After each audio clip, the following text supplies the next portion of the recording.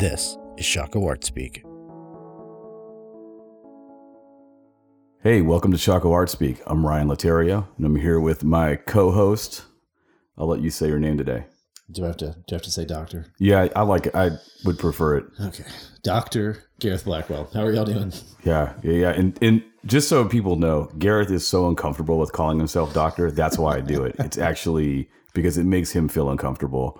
And he's a better co-host thinker when he's uncomfortable. Yeah, totally. So that's what it is, right? Yeah, it's just for everybody's benefit. I actually had a past student email me the other day, and in the opening of the email it said, "Hey doc," and I was like, "I'm okay with that." Yeah, I think I once had a student call me doctor, and in an email, and I said, this is the only time I'm ever going to get this. It's never going to happen again because I'm not. There's no reason for me to do it. I don't have the capacity. I'm not pursuing the degree. I just liked being called doc because it made me feel like Doc Brown for a minute. Yeah, Back to the Future. So I printed that email off, and I have it in a plaque in my office. So it's my PhD. Well, Dr. Laterio, it's fantastic to have you here. Yeah, thank you. So a couple of things. Thank you all for the continued support.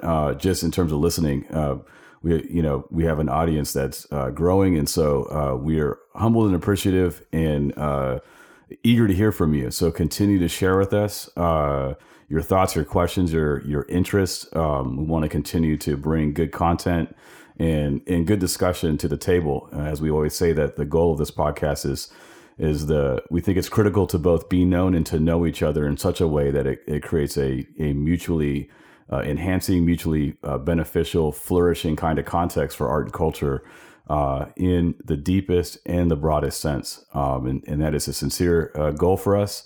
And that is a desire that this podcast would serve in some small way to bring that about. And so along the lines of different kinds of artists and makers, we're jumping out of our minds right now. We have an awesome maker here, awesome artist, extremely diverse, really smart. I'm sure you'll see it in this, or you'll hear it in this podcast. And so we want to welcome Sterling Hundley. Yeah, welcome, Sterling. Thank you for being here, Sterling. Doctor. Docs. Well, thanks for having me. I'm really excited. So no one knows the back matter of this, but we're all at the university, VCU, and that's right.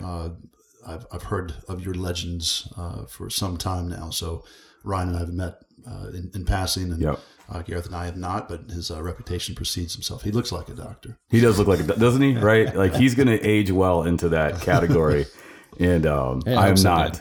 I feel like you're going to say that, and then one day I'll just hit a cliff, and it's just done. Yeah. Well, either a cliff or a cliff bar, one or the other. My favorite is I'm respectfully referred to as Mr. Sterling. Mr. Sterling. By college students. Not grade school students. That's right, students. Mr. Sterling. Mr. Sterling. There is something when, this is maybe not the same thing, but there is something about aging and then someone calling you sir or something like that. And I've had that happen a couple of times, and it really hit me that I was like, oh yeah, I'm there. I'm not a student anymore. I'm not quote unquote young anymore. So, Mr. makes more sense to me now because of the discrepancy in age. So I haven't been called that yet. I don't even know what would call that out of somebody. Well, my first name sounds like a last name, so people just get confused. Oh my gosh, that's right. Yeah. Yeah, I guess that would be the case. But Ryan, next semester, whatever freshman I have, I'm just going to keep referring to you as Mr. Laterio. I'm not going to call you Ryan. It's just going to be Mr. Laterio. Okay. Be like, hey, you need to go open drawing studio with Mr. Laterio. Yeah. Let's do it. So welcome, Sterling. Welcome. I'm trying to think of even where to start. We kind of secretly, we started off air. And so my brain is jumping around right now. The way we have done it in the past and kind of continue to do is we're interested in starting points of origin, because typically there's a lot of time involved. You're kind of growing up out of circumstances, and desires emerge out of that creatively.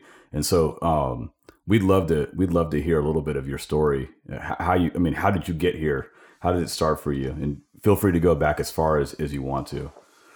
Yeah. So, being a professor, I get to talk to students a lot and like the sound of my own voice. And I've gotten to speak quite a few places, and it's, I guess, part of what we do. But yeah, I would say that the origin story, if there is one, I want to preface it with this idea that when we begin as artists, we get to choose the time and space by which people interact with our work. Whether it's a song or a story or an illustration or a painting, we've carefully curated the point of view, the angle, the moment within reason by which people interact with our work. And, Gareth, we were talking earlier, that can become a really challenging and frustrating thing if you don't see the process. We do everything we can to hide process. Right. Yes. And so in doing that, we get this idea that we were talking about earlier of divine inspiration, or this moment that this epiphany hit, and it doesn't work that way at all. It's a work. It's a pursuit of curiosity.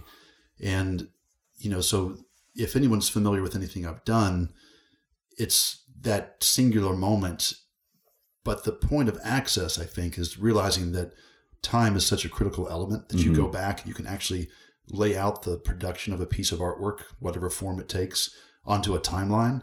It's like, no, there's a lot of failure that goes up into those choices. And ultimately, to use a painting as a metaphor for all creativity, it is it's a collection of choices that have been aggregated over time. So to go back to, an origin story for me, I mean, I have one moment that this is not my term, but the concept of genesis of identity. Where did you recognize yourself as a creator or an artist? It's been that way my whole life. Sure. I remember back in elementary school, probably kindergarten, and we were asked to do drawings for Thanksgiving, and I did a drawing of a Native American brave and put it up on the wall. And I remember looking around and just being like, mine's the best. Yeah. I was a cocky little kid, I guess. I don't know. But there was a history of my mom being a designer and having drawn, but there was something in that was competitive. It was a qualifier. It was interesting to me. And that was an assumption that I had in that moment. Well, moments later, the validation came and the teacher brought the class over, and I just remember her poring over my drawing and feeling like, yeah, I was right. Right. And I would say that to take that concept of assumption versus validation, it's amplified up many times as an adult, but that's just the pattern that I seek. I make something with the assumption that it makes somebody feel or communicates an idea or accomplishes a goal. And then I look for a validation much more deliberately these days. Like, I want a reaction. I want something to happen. Yeah. Sometimes it's money. Right. I want to get paid. Sometimes it's that people reach out to me and they say something that I wanted them to say, or they felt something that I was trying to transcribe to them. So that's the pattern that's been repeated throughout my story for what it's worth. And it wasn't until I was, in my 30s where I recognized that this is not just a pattern that's repeated, but one that I can actually use as a device to make my own rules and justify the work that I'm doing. So started when I was a kid. I've had a pencil and paper in my hand my whole life. My parents thought I was going to be a writer, and maybe some days I still will. I do a lot of writing. But stories, pictures, I loved comic books. That was my first point of entry of any type of storytelling. I mean, I genuinely love them. I still get excited when I open a comic and I smell the ink on the paper. Yeah. My pulse quickens and I get a little sweaty in my brow, and it's like, it could be the worst story ever. But, yeah, and I don't, they're not part of my regular life anymore, but they're such an incredibly important part of my formative years that I don't want to dismiss any form or anything that affected me in such a significant way, because maybe they're not part of the highbrow or the mainstream. So I tend to lean into those things. And try to authentically say, this is part of my past. Why would it not be part of my present? Totally. Yeah, definitely. So comic books, I had my best friend back in elementary school, or I guess it was elementary and middle. We would go to comic conventions, and I would see these art competitions, and he would just kill it every time. He would go in and he could copy things to perfection. Yeah. And as this kid, he was winning against these adults. And I remember having this tinge of jealousy, not even a tinge. I was just like, I want that too. Right. But in those moments, I do very deliberately remember thinking, but I don't want to copy anybody else's work. I don't want to go that path to get that validation. And so I would always come up with my own characters, my own visuals, and they were always really terrible. Just I didn't have the experience at that point in time. But there was something in that moment. I just look back on that all I've ever wanted to be is myself, and figure out what that is. And I think that's one thing that I get frustrated with in culture these days is there's a movement towards everything that's a similarity and a consensus, and I don't function that way. Right. So comics, kindergarten drawings, high school art frustrations that, getting a bad grade on a project and asking the teacher, can you tell me why? And her response is, well, you didn't sign it. It's like, I was not welcome. Yeah. And then I fell in love with basketball, and I was convinced in my own mind that I was going to be a professional basketball player, and my body said differently. So when I was asked by my dad, what are you thinking about doing professionally? I was like, I'm going to be a professional basketball player, Dad. Yeah. It's the first time and only time in my life where my dad goes, what else are you thinking about doing? Plan B, I'll be a professional artist. What else? No. Totally supported me, and found my way to VCU through a number of crossroads and different paths. Right. But that led me up to just my time in college. And I will say that being an athlete, one thing that I would not replace for anything is when I was in high school, I had no social life. I carried a basketball with me everywhere I went. I became as obsessed as you can be with something. Mm-hmm. And I would wake up at 4 or 5, and I would go to practice at the open gym with my best friend Joseph Cantwell at that time, and he and I would just shoot around. We'd play for a couple hours before school. School would start. I would skip lunch. I would go do shooting drills instead of eating lunch. Then I would go to classes. Then I would have practice on the team. And then I would stay after practice and I would play. I mean, I literally was consumed with this. And I would carry my basketball around with me in the hallways. And so when I became, when I decided that was not a path for me, that it didn't have an application beyond high school, and I turned my efforts back into art and creativity, I very deliberately took that passion and poured it into my willingness to push really hard in art school. Yep. And my basketball became a sketchbook, and I carried my sketchbook with me like I did my basketball. So I was always okay being on the outside of things and doing things that I needed to do. Yeah. I relate to that because I was I don't talk about it much, but I was a basketball junkie. So I played basketball. Everything you're saying, I used to wear, I don't know what generation you are, but the strength shoes.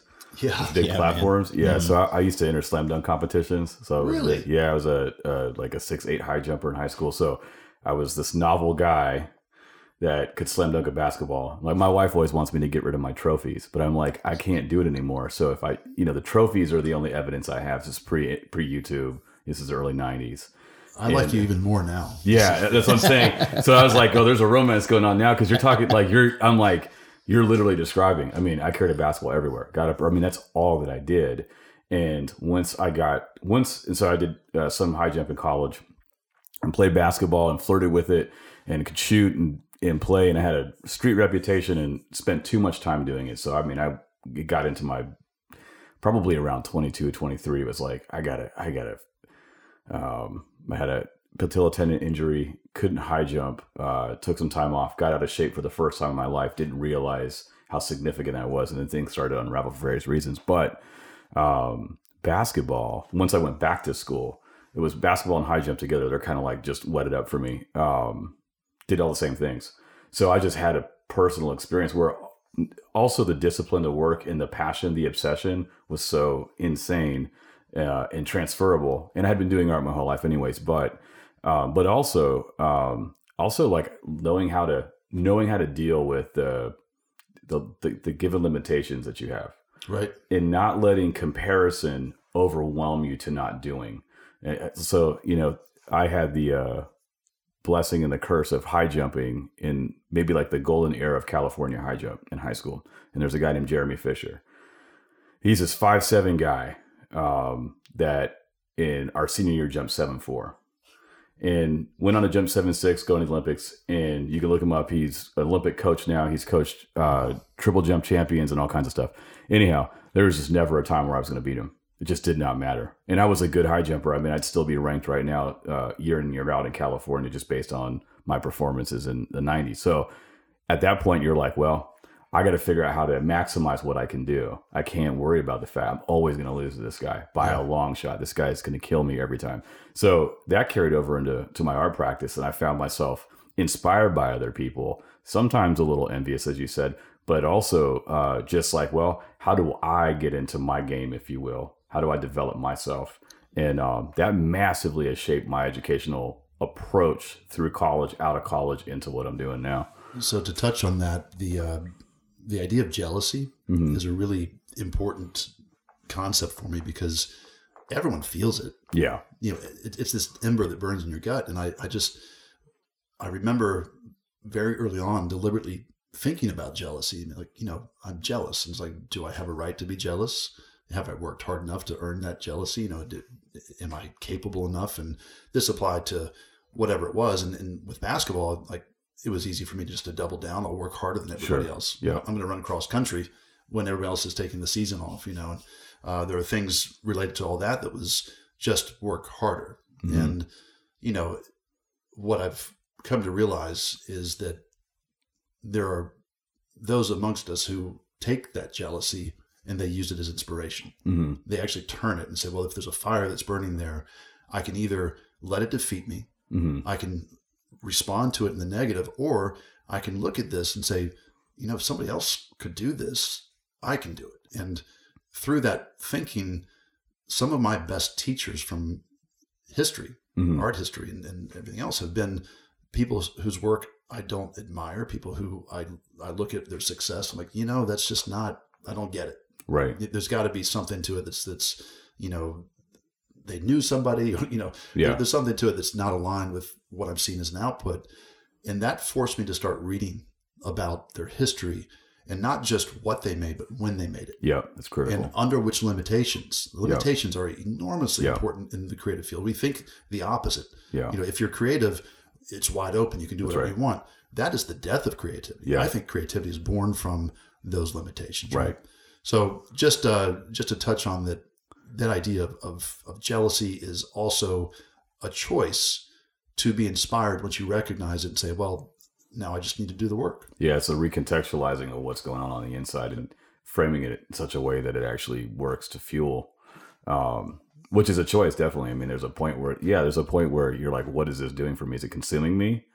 Or is it something where, I'm having to, I think a lot of emotions run amok, and we don't allow them to be specified in such a way that we can understand them and therefore respond. And so I think a lot of folks are hindered in that way. The thinking about it, the feeling overrides the thought, and instead of there being a more healthy marriage between the thinking about and the feeling and so on. And so, I think that's an interesting idea to kind of, because I don't know anybody. I mean, I think you're the first person that's talked about that out loud of anyone that we've talked to, but also in recent memory. So that is not someone most folks own. Well, that's what you'll get out of this podcast. Yeah, that's good. I'm going to be pretty open. Yeah, let's do about these things, because you're both professors, and I had one wonderful professor, and the rest were not.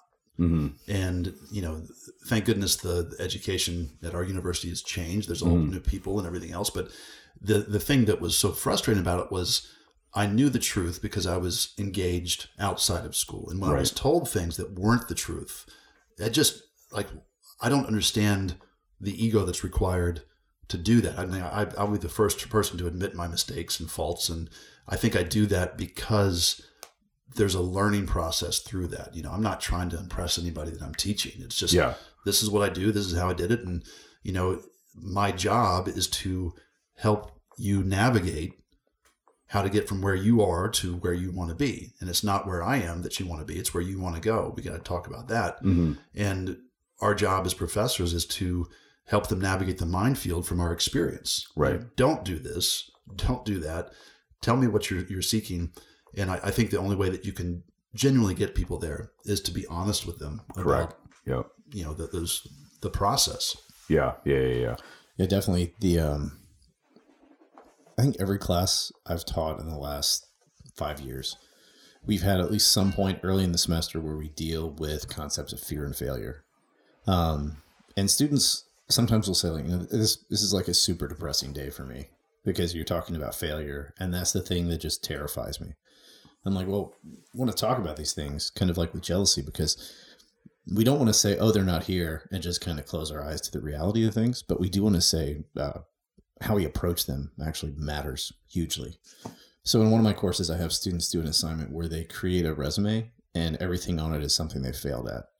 That's great. So in school, in their careers. That'd be a long resume for me, dude. And that's the thing, right? I'm like, easily, this has to be the easiest project you could ever do, because in my sleep, I could tell you about my failures. Yeah. Right? Because they're present.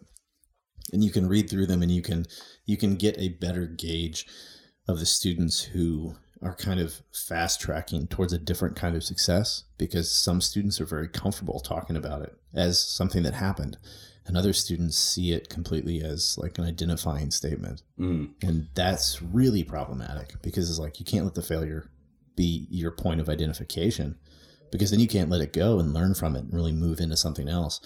And so this sort of like raw emotional space, a few weeks later, you have students who are like, oh, this makes sense now. Like, I get what we were doing. At first, I thought you were just being a cold-hearted jerk, asking us to just tell you about all the things we've done wrong in our lives. Yeah. And I was like, no, it's really about pulling it out and saying, everybody in this class has had the same failures. How do you respond? Well, I think it's a brilliant exercise. And, that's kind of equivalent to coming to art school and having someone tell you about negative space for the first time. Oh, yeah. You've got the thing, and then you have the space around the thing, and then you draw a box and you define the space around the thing. And it's the counterform. It's dark matter. It's these things that we don't see, that you can't feel, you can't express, but they are just as powerful, if not more powerful, than the things that are known. It's the things that are unknown that we as creatives are driven by, these curiosities. We want to shed a light on those things. So if you're fearful of failure, my statement on that is failure and fear is a filter that's going to cut out the vast majority of people who are afraid to look at the things that they're afraid of, right? But if you get on the other side of that fear, I call it the clearing. It's a call to the clearing. You're in a space that very few people occupy. And in that space, that's where the soil is the richest, and you can till that soil for new ideas, new concepts, new opportunities. Yeah, that's a beautiful thought. It really is. I'm going to write a song about that, man. I'm feeling emotional today. Well, I think, it's Monday morning for me, so I'm a little more emotional on Mondays. Yeah. Well, let's talk. I was reading an interview with you, Sterling, and one of the kind of stories you told was about kind of your first kind of break, being called in by Fred Woodward to Rolling Stone, and his conversation with you. And I think it's a good time to kind of bring that up. Could you recount that story? Yeah. So one thing that Ryan and I were talking about moments before is just kind of the introduction of the history of the past, not just the origin story. But so I'm still an illustrator, and I get opportunities to do that. But I very publicly kind of quit the industry, and I kind of divorced my agent and went through this maybe 8 years ago. And it was after having gotten to do many of the things that I wanted to accomplish as an illustrator. And I say that with humility and appreciation, but setting goals, accomplishing goals. One of the top goals at that point in my life was to work for Rolling Stone magazine. It was just the pinnacle in the world of editorial, and Fred Woodward was the ultimate art director to work for.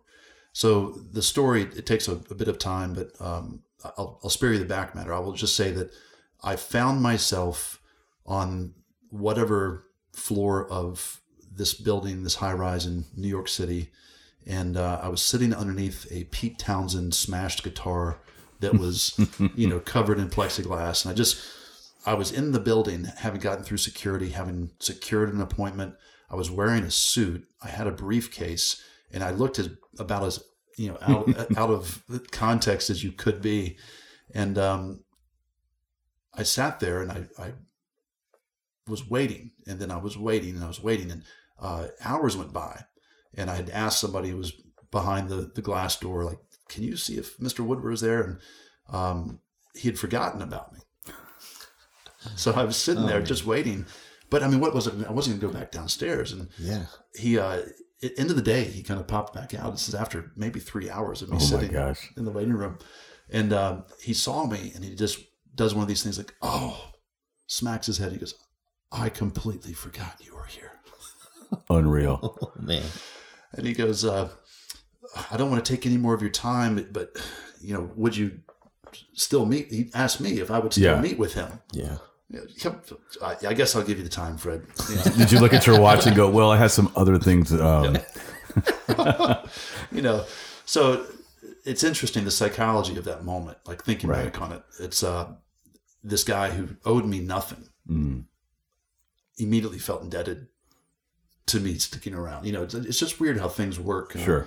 Not that I took advantage of that or played it, but I was like, I would love the chance to talk. So he led me down the labyrinth of the cubicles there, and I was seeing all these paintings from Philip Burke, was one of my illustration heroes that like 8 feet tall, and portraits of Kurt Cobain and Prince and Jimi Hendrix and everything else.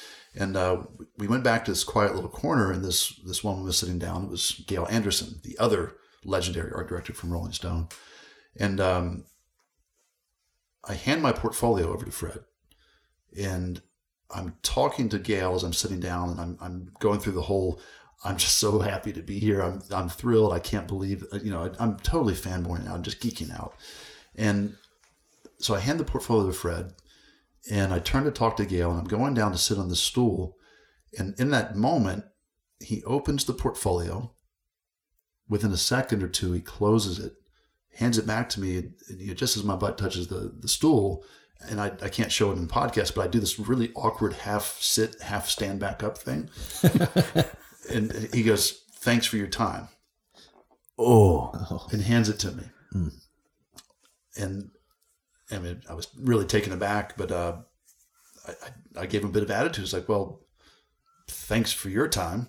Yeah. And he goes, I'll never forget this question. He goes, tell me what you're trying to accomplish with your work.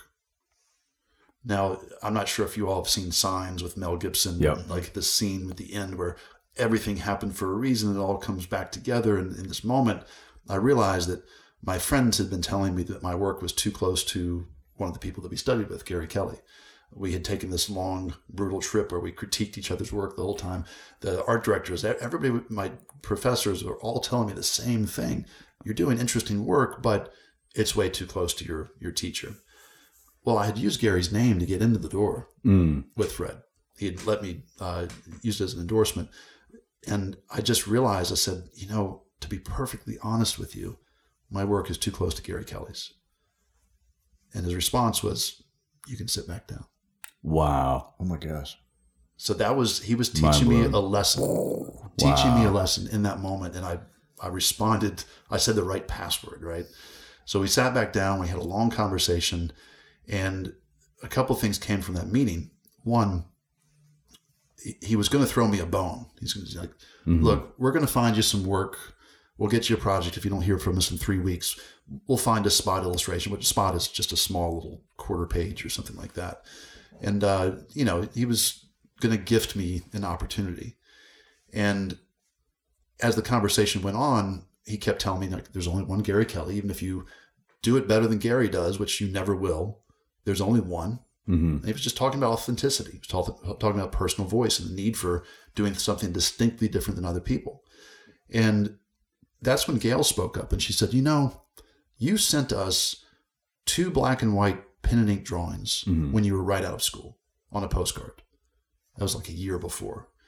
And she goes, you never sent us anything else. We had it up on our bulletin board for a year. We were going to hire you, but you never followed up. Whoa. You don't know what you don't know, right? So I'm sitting there just going through this, and I thought it was like this, ivory tower that I would never get into, and this, that, and the other. And it was like, no, the reality was I had planted the seed long before. I just didn't have the conviction or the courage to kind of follow through with it. So Fred kept on. He's like, well, look, if you don't hear from us, reach out, da, da, da. And I said, well, can I ask you both a favor? Would you mind if I went back and did new samples like those original pen and ink drawings that I did? Fred's like, no. Just wait to hear from us. Gail speaks up and she goes, you know what? I'd really love to see that. So, of course, I went back home to Richmond. A couple of days later, just spent several weeks doing new samples, and I sent the samples up, and it was maybe 2 weeks later, I get a phone call from the 212 area code. I knew it by heart at that point, and it was Rolling Stone calling, and I pick it up, and it was Fred Woodward. I'm jumping through the roof. He goes, we got a story for you. It's like, what's the story? He goes, we want you to illustrate the table of contents for Rolling Stone for the 10-year anniversary of Kurt Cobain's death. Wow. Man. And to do a portrait of Kurt Cobain. So it went from a spot, a gift, to something I earned. And he wanted to acknowledge that I had earned it. And so that piece went on and had the cover of a illustration competition annual, and just it set my career in motion. But it's just interesting that my dad always said to me, he's like, one of the hardest things is to recognize an opportunity when it comes. Yeah. And I recognized it in that moment. Just, it wasn't quick thinking, but we're talking about being honest. Like, I was honest. I was honest with myself. I was forced to be honest. And opportunity came from that. Yeah. So that's the story. Yeah. What an incredible story. It's fantastic. And that's a wrap, folks. We can't, no, I'm just kidding. So I don't know if this is counterproductive, but I'm listening to you talk about that moment, and you got to kind of be present. There's a way that you got to be present in that moment. I mean, you're navigating a lot of pressures. You're navigating a lot of desires, historic desires. And so it's like that pilot that landed the plane in the Hudson a couple years ago. Totally. Yeah. So everybody, it's been talked about, but it's such a great example as, we marvel at the moment, but the moment was born out of a series of moments leading up to that point. And so the decision at that point came the way that they did because he's got 30 years in. So what I'm just interested in as an aside is you mentioned your father in that point that he made, recognizing a moment when you're in it, or an opportunity or what have you.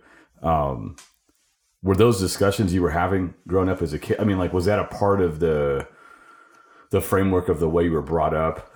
Like, what was there a promotion of honesty at that level, or like, was there a fostering of a willingness to own a mistake? I mean, there's something insane about saying, in my mind, because I gravitate towards it. I tend to sometimes be honest to a fault. Sometimes the idea that you could concede in that moment, my work looks like my mentor, my teacher, too much, which is a profound moment in my mind.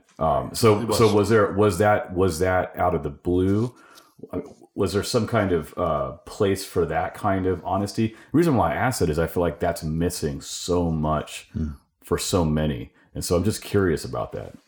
So every time I give a talk, I can't help but recognize my dad and my mom. I mean, I'm such a perfect hybrid of both of them. So my dad, at this point, he's written 3 novels.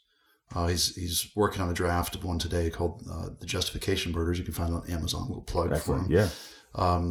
Blind Legacy is the other one, which is a Civil War novel. And that's what he's doing now. But my whole life, my dad has been an idea person, an entrepreneur. He's had companies that he's started that have been really successful. He started a courier service here in town. I actually used to work when I was 14 down at the Riverfront Towers. Wow. In the mailroom, delivering packages all through Richmond. I was on foot, and that was back when 6th Street Marketplace was here and everything else. Yeah. And so he owned a company that he started after he had lost his other job. in telecommunications. And he started it with, we had moved out to the West End at that point. And I mean, there's stories they tell. We never felt like we did without, you know? But he's like, yeah, you guys only had 1 or 2 pairs of pants. We didn't have any money. We were literally in a new house that we couldn't afford. I had no options. So I started my own company. Wow. And that company thrived because he had to make it thrive. Mom was doing some freelance work, but she was mostly home with us. And, but I got to tell you, as a kid, I never felt it. He never brought it home. The work was there at home. Sure. I was filling out duplicate and triplicate forms, and I had a kidney that ended up in my living room once that I was dispatching. So this is another story, but so it did come home, but the weight and the emotional intensity that he must have been going through with both of them, we never felt it. And so seeing him do that and always doing what he had to do, very blue collar, and just he works and he doesn't stop working. He loves to work, and so I get that from him. Very resourceful. Now, Mom is a true creative in every sense of the words. And the examples I give is she'll handcraft doll houses that look like the houses that she grew up in Montana, down to every piece of furniture and the electrical wiring. Wow. Gosh, but that's amazing. But that's amazing. But then she'll want to put electrical wiring in their cabin on the house, and she'll go do that. That's great. Oh, wow. That's so fantastic. like the scale of there you miniature, go. Yeah. Yep. So she's from Montana. Her father, my grandfather, was the #1 guy in the National Forest Service for a bit of time, but he started off as a park ranger. And her childhood, she thinks back to having her summers on these fire towers where they made do without. And so there's a ton of that information that's just being resourceful and being honest about what you have. Both of them huge Native American buffs. We would walk through tilled fields and find arrowheads. I've got one when I was 4 that I found, And then my dad brought us to Richmond because he's such a huge Civil War historian, and we grew up with artillery shells and swords, and I remember digging out a cannonball out of the river with my dad and old bottles. So that aesthetic is there in a deeply important way. So, those conversations were happening because they had to happen. Authenticity and honesty, and brought up with very strict, idealized ideas of what the world was. We were talking about that earlier today, and there was no gray space. There was right and there was wrong, and things that you didn't do and things you did do, and you shook someone's hand when you looked them in the eye, and I'm so thankful for that. Yeah. Clearly there's space in between, and nuance that you learn as an adult, and life is not black and white. But I'm so glad as a child that I had those strictures in place that put me on a path of knowing that I wanted to accomplish things and that I had to work hard to get them. Yeah. Wow. I mean, that's really awesome. And I think it's all the ways I thought I needed to act when I first started out doing creative work has been changed drastically, as now I'm on the other side in the potential of hiring contractors to do things with me. Right. And the things that I thought were so important are not the things I look for in people at all. So when I think of this story with Fred Woodward, I put myself in his place, and I think, well, if somebody came to me and they actually stood there and said, actually, here's truthfully what the problem is. Can I do something else? Like that right there would cement somebody so much more than if you had come in with the perfect portfolio that I exactly wanted to see. Because I feel like that's a facet of work that isn't the work itself that tells you so much about whether or not it's going to be quality work. Because, you can find folks that just do good work, but it's hard to find people that have good work ethic or desire for the work to be good, no matter the situation. Those are very different things. And so a question I have is, when you brought that portfolio in, the one you had with you, what was your kind of thinking behind what you included in it? What did you think that people wanted to see? How did you build that out? Because I think it's a question that I hear a lot from students of like, what does my portfolio need to look like? And it's hard to get them to a place where it's like, your portfolio needs to be distinct and exceptional. And so I can't tell you what it should look like except for those two things. So do you remember at all how you were thinking through? I love this question. I don't get these questions enough. Yeah. Right? So this is the stuff that I love that lives above the skill-based question. What pencil do you use? What's the process? What's the technique? And above even that, like the things that I love to talk about are personal voice, authenticity, distinction. And, you know, aside from the commercial application of that, the need for that in the world, you know, to explore those unknown spaces and to make them known. So the question about the portfolio is, you know, the first question I asked you all on here, and I'll say this probably in poor taste, but I said, can I use a cuss word every once in a while, right? And you're like, well, yes, it's fine. And then we talked about, you know, kids being the audience. You have an audience, and I want to be aware of that. I want to relay to people. And when I go to teach a class, I have an audience, and that's such a critical element, whether it's industry that has an audience or audience that you're speaking to directly. You are, as a creator, are crafting a product, content, message, a feeling, whatever it is, to speak to another person. And I don't really buy into the idea that I just paint for myself. Right.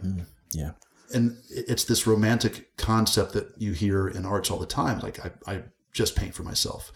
I think what people are trying to say and how that comes off are two different things. That's right. I agree. Because it's an internal narrative versus an external narrative. And as an illustrator, I dealt with external narratives, other people's stories all the time. Right. As a painter, I'm searching for my own story, and there's genuine authenticity to that. But when I hear that statement, it's like, I don't care what anyone else thinks. I'm going to paint for myself. At some point, you know, a book assumes a reader, a song assumes a listener, a painting assumes a viewer. And if you miss that connection, you miss the opportunity to connect across time and space with another person. And to take something that's intensely personal and share it with somebody where it actually might move beyond personal therapy into a catharsis or therapy for somebody else, or empathy, or whatever, however it manifests. So some kind of enrichment. Right. Yeah. And that's what the arts do. Sure. And that's the intention. That Tolstoy said that art is the transfer of emotion from one person to another. I've never heard it put better. You know, that's great. So, sorry to digress, but as far as a portfolio, that particular magazine has an audience. And the challenge with commercial illustration and artwork is that at once you're expected to create something that's authentic, distinct, that communicates. And it's a paradox. That's a really challenging paradox, because how do you do something that is using potentially new language systems to communicate ideas to people, you know, that are kind of a mass audience, right? So you're speaking to the Rolling Stone audience. They're well versed on music. You know, that they might have a real appreciation of the history of music, but you don't know if they're great readers. It's not like the Atlantic Monthly where you're going through and like, these people are invested in reading in literature. And if I work for the Atlantic, I can kind of amplify the message and the sophistication of the concept. If I'm working for Rolling Stone, you know, I'm not going to dumb it down. That's right. But I just have to assume that there's a different audience. Now, if I'm working for, you know, at a sidewalk festival with chalk, different audience, you know. So I always curate my portfolio, you know, and admittedly, being older and being in my 40s and not being in my 20s, I have a lot more artwork to choose from. I've done a lot more stuff. So I can swap out those pieces. And you know this, you just need 10 to 12. Yeah. You don't need more than that. Right. More than that is overkill. So it's a finite number. And when I tell students that, like 10 to 12 pieces, all it takes. Someone gets a great idea of what you can do and what problems you can solve. So if you do 10 to 12, you know, that's not a insurmountable number. That's not intimidating for students, right? Right. So I always swap things in and swap things out. And at that time, musicians, portraits, anything that dealt with that specific history or could show that I could do a likeness. That was very likely the work that I was going to get for Rolling Stone, down to the new album release, or a portrait of a celebrity that they couldn't photograph. So knowing that they had limitations on budget for photography and everything else, that's a space to say, well, my artwork can actually solve that problem for them. Yeah. Yeah. That's fantastic. Great. That's great. Yeah. So like running parallel in a way in my mind. Well, shoot. I'm thinking about the embedded idea. And so I'm listening and thinking about resourcefulness. I'm thinking about perceived lacks, so I was even imagining, just kind of like going back. I mean, it's going back to go forward. So I'm imagining your mother's story, fire towers, lack of resources. And I was in my mind, I'm thinking like lack of resources as we maybe understand them, but possibly an abundance of resources in the unknown quantities, if you will. Sure. The things that are harder to kind of to pull out and put in front of somebody where they go, yep. And so the tension between haves and have-nots of a kind, and sort of being embedded in that space. I'm just thinking about that. It seems to me that because what I'm driving at is the depth of awareness that is required to be able to have an authentic voice that can come through in a kind of embedded reality, like the Rolling Stone magazine with when you're talking about all this phenomena, the architecture itself, the city itself. So you're having to pass through all of these different kinds of modes of communication that are substantiating something. And you have to be able to kind of embed yourself or encapsulate yourself into that, and then allow for your voice to sort of emerge out of that. Maybe I'm off there, but I'm just thinking along those lines, and I'm seeing this, I'm highly visual, so I'm just seeing this. And then I'm thinking like that kind of awareness, that kind of relatedness has to be there before you ever get to that point. You have to know how to be present. You have to know how to also be really embedded in a reality. And so I actually have that visual in my mind when I look at your work. A lot of there's something across the work, because there's a diversity of work. There's the illustration, there's the painting, there's image making, there's the sketchbooks. There's things that don't live in clean categories in a great way, and a lot of the work. An example I've noticed in your figurative work, that the figures tend to be just below the surface of the picture plane. And they tend to have an atmospheric quality when they're in reference to a lot. And I'm making gross generalizations here, but there's like the space almost in some ways feels denser than the figure. And the figures tend to feel atmospheric. However, the atmospheric figure tends to have the capacity to push on the density of the context. And so there's a paradoxical weight distribution that you wouldn't expect from an atmospherically embedded figure. And so I guess, and maybe I'm off on that reading. I mean, like, this is just me thinking and looking, and I'm hearing your story, and I'm thinking about your work, and I'm saying like, that's a you can't contrive that. If that's there, that's coming from somewhere. And so I guess maybe the question I'm getting at, or what I'm interested in, is the way you value the world outside the studio, and how is that a part of the shaping of the work in the portfolio? Like how do those two things relate to each other? You're saying a word over and over again, embedded. Mm-hmm. It's so weird, because I was like, oh, you've read my statement, that you've read my mission for my company, Legendeer, and but you're talking about it just as an observation of the work. So the idea of this is kind of something that we've been coining with Legendeer, is the idea of the embedded artist, and the importance of context and time, so space and time. And I think that's the way that art always has been up until recently, right? So you hear the old adage, for writers, write what you know. Well, a huge part of the reason that we started Legendeer, and to give the listeners an idea what that is, we're a community that's dedicated to embedding artists back into the world. That's our mission statement. And with the sense that we are living too virtually, too vicariously. Mm-hmm. And when I see my students in classes and all of their information is being run through some algorithm, some filter, some screen, and they're all looking at the same inspiration, the same stories, and it's on this skimmed surface of the people who are the most prolific in self-promotion or the most popular. And that's become the major influence for arts and culture, right. Certainly the people I see. And then not to just project that on them, but to say, that's actually what I do too. Mm-hmm. I do that in my studio. And when I grew up, as I was mentioning before, we were out in the woods. Mm-hmm. Dad was out metal detecting, looking for Civil War relics. My brother and I were left to our own devices in the middle of the woods. Mm-hmm. We found grapevines and we're swinging around like Tarzan. Mm-hmm. We got lost. We got our hands dirty. We experienced the world around us. I mean, that was a huge part of my lesson from my dad. He was, a bow hunter, and just he considers the woods and nature to be his shrine. And we would go out. And I remember even as an adult, we were going into the woods, and he would say things like, "Okay, just stop, mm-hmm. listen."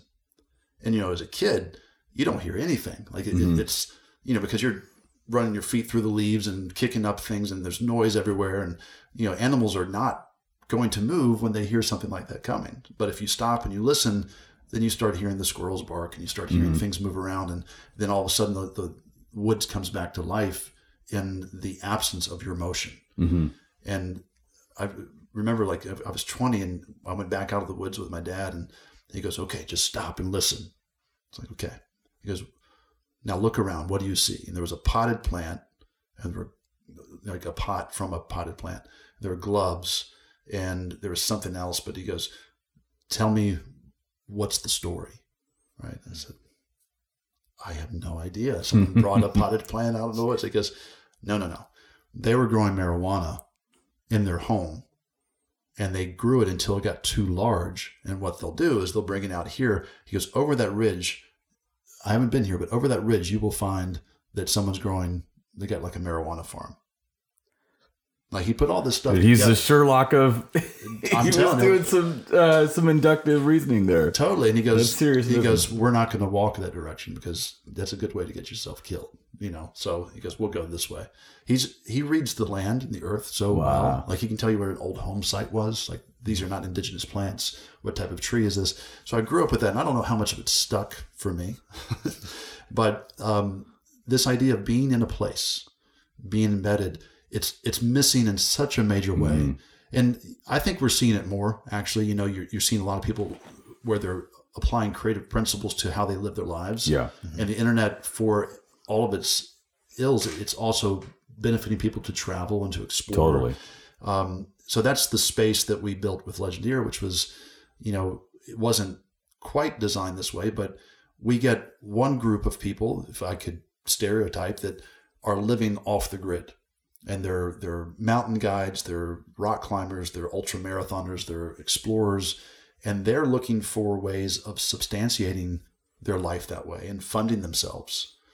And then we get creatives who are in their studio, they're shut-ins, they don't get outside, they don't have experiences, and they're looking for content and story and narrative. Mm-hmm. So what's happened is we start to bring these people into these extraordinary places with extraordinary people. They get together and they start teaching each other. Yeah. Like, they become gatekeepers for creativity. Like, how do you shoot better pictures? Because I would love to know the academic, process behind shooting photography and getting better at that. And then that conversation will flip. Like, well, I'm terrified of going out, on a hike by myself. What about grizzly bears? And, like, in those conversations, that information happens. But it has become the very focus of my work, which is being in a space over a period of time, more than just a visual journalist. Like, the difference with a visual journalist or photojournalist is they are not allowed to participate. Mm-hmm. By default, it's like you go and you see there's a baby dying. You're not supposed to interfere. Yep. I actually want to embolden a generation of artists to say, not only can we go for our own personal gain and look for story and content and narrative and having a rich life. But we can interfere. We can interject. We can do good. We can affect that story in a way that, we're taking the narrative that's a very, very honest and very specific, truthful narrative, but we can interject imagination. Mm-hmm. We can interject our own stories and fiction and bring a credible fiction back from it. It's kind of an imaginative realism type of That's right. thinking, So it's that word embedded is the word. Yeah. It's not even like on the fringe. It's the specific word related to the personal body of work. And I mentioned I was up at Library of Congress this weekend, and I've got a huge project in mind that just was born out of being in that space and seeing, like, just in the context of recognizing their limitations. You can't take a camera into the main reading room. Wow. Mm-hmm. Yeah. They could really use a draftsman in there. Yeah. You're not supposed to, like, I brought in my portfolio of 30 pieces for the picture book, and the gal that brought me in, she was like, well, we've got to talk to the security guard. You're not supposed to leave the Library of Congress with any artwork. They didn't check me on the way in, and she was afraid I wasn't going to be able to get out with my artwork. Wow. Because they've got 120 million artifacts and 16 million books. Gosh. It was fine, but that's a limitation. Like, oh, wouldn't it be cool to do a piece of artwork in the Library of Congress that never leaves, that's born there, that encapsulates from time and context? So there's a whole big that's incredible proposal that I'm cooking up right now from this weekend. So yeah. So I hope I answered your question. Yeah, no, that's great, man. I think so. I coming out of there's there's 50 million thoughts I have running through my head right now, but because for me, coming out of the context that I'm in, there's I tend to think of the effects of a work, and when looking at your work, I've looked at your work for years, and I'm not going to say I know all the work, but I'm familiar. And even seeing work today personally, or seeing painting exhibitions you've done, and there's certain phenomena that when you were talking, you were saying that we can get a story, we can create a narrative. There's a lot of things you can observe out here, but then there's also the way that you can't consciously stop what gets into you, right? And so there's a certain kind of embodied knowledge that gets in so deep that it comes out, when it does, when it wants to, how it does. And sometimes it's even gets past the conscious mind a little bit. And so I think availing yourself to a context, constantly observing, even just for the sake of observing, like your father's story. I tell my kids sometimes, like in the past, I've told them, we'll stare at the trees and say, they're moving. They're actually alive right now. They're growing. Yeah. Or I'll have my kids stand outside and say, hold your hand out. Now, if you stand here long enough, the earth will meet your hands. You just have to wait. You just have to be willing to wait. And so it's just to activate that. It's to say that the world around us is moving at a rate that doesn't fit. Okay, so it doesn't fit into our progressive, artificial context that actually is co-opting what we think aesthetics are. And so it's sort of I've been kicking around this idea that we are aesthetically impoverished because we've over defined aesthetics, and we've over defined aesthetics to be synonymous with art. And then art is always trying to run away from the world we find ourselves in. I'm speaking in gross generalities here. I know it's going to be, but for the sake of saying it. So what's happening is you're getting a narrowing, an exceeding disembodiment, and a simplification or a reduction that leaves people chasing that to the exclusion of the world we find ourselves in, where it is replete with aesthetic value. I mean, it's teeming with it. And we're sacrificing a kind of experience and time for another kind of reality that is the primary reality that operates in its own time, and you really are embedded in it, but we're not building reasons to stay with it. We're rushing after something that's it's almost like it's choking us out. I'm speaking maybe too extreme, but I really do fear that we're losing what we're made for, if you will, or how our bodies function, why our eyes work the way they work. Like you said it with the comic books, the smell of the ink. You know, when I open my laptop up, I don't get a sensation. You know, like I was at a wedding yesterday, and it's at this old place downtown, and it's full of repurposed furniture and windows and things like this. Huge place. And somebody said, you know what's weird is I didn't get the smell of old furniture when I walked in here. And I said, gosh, that's a great thought, because when I walked in, the lack of sensation of smell made the physicality of the place feel airy and light to me with all this weighted furniture, because I associate a heavy smell with old furniture because my grandparents were hoarders. And so, you know, it's literally transforming my experience of this old furniture just because there's a lack of smell there. Right. You know, all of a sudden the weight of the place is different. It's not bearing on you in the same way. But anyhow, I know I'm dancing in circles here, but just thinking about your work, I think it's so critical, because I really think the way you've inhabited a space just seems to come out in the work, whether intended all the time or not, that there's the figures in your space or the forms in your space seem to really inhabit that space. And what's powerful to me is to look at an original and then see that in reproduction and see that phenomena persist through other mediums. Is really compelling to me. So anyhow, yeah. Thank you. You know, you're I think it was really profound what you just said about the furniture and the absence of the smell that you would expect to find there. These are things that we play with. This is a level of sophistication with creativity that's really interesting. You're talking about the dynamic counterpoint of an expectation. Mm-hmm. Someone has arrested your expectation, and you've noticed subconsciously, at least, you know, that there's an absence of something that should be there. And, you know, thinking in terms of design, I try to use those devices all the time.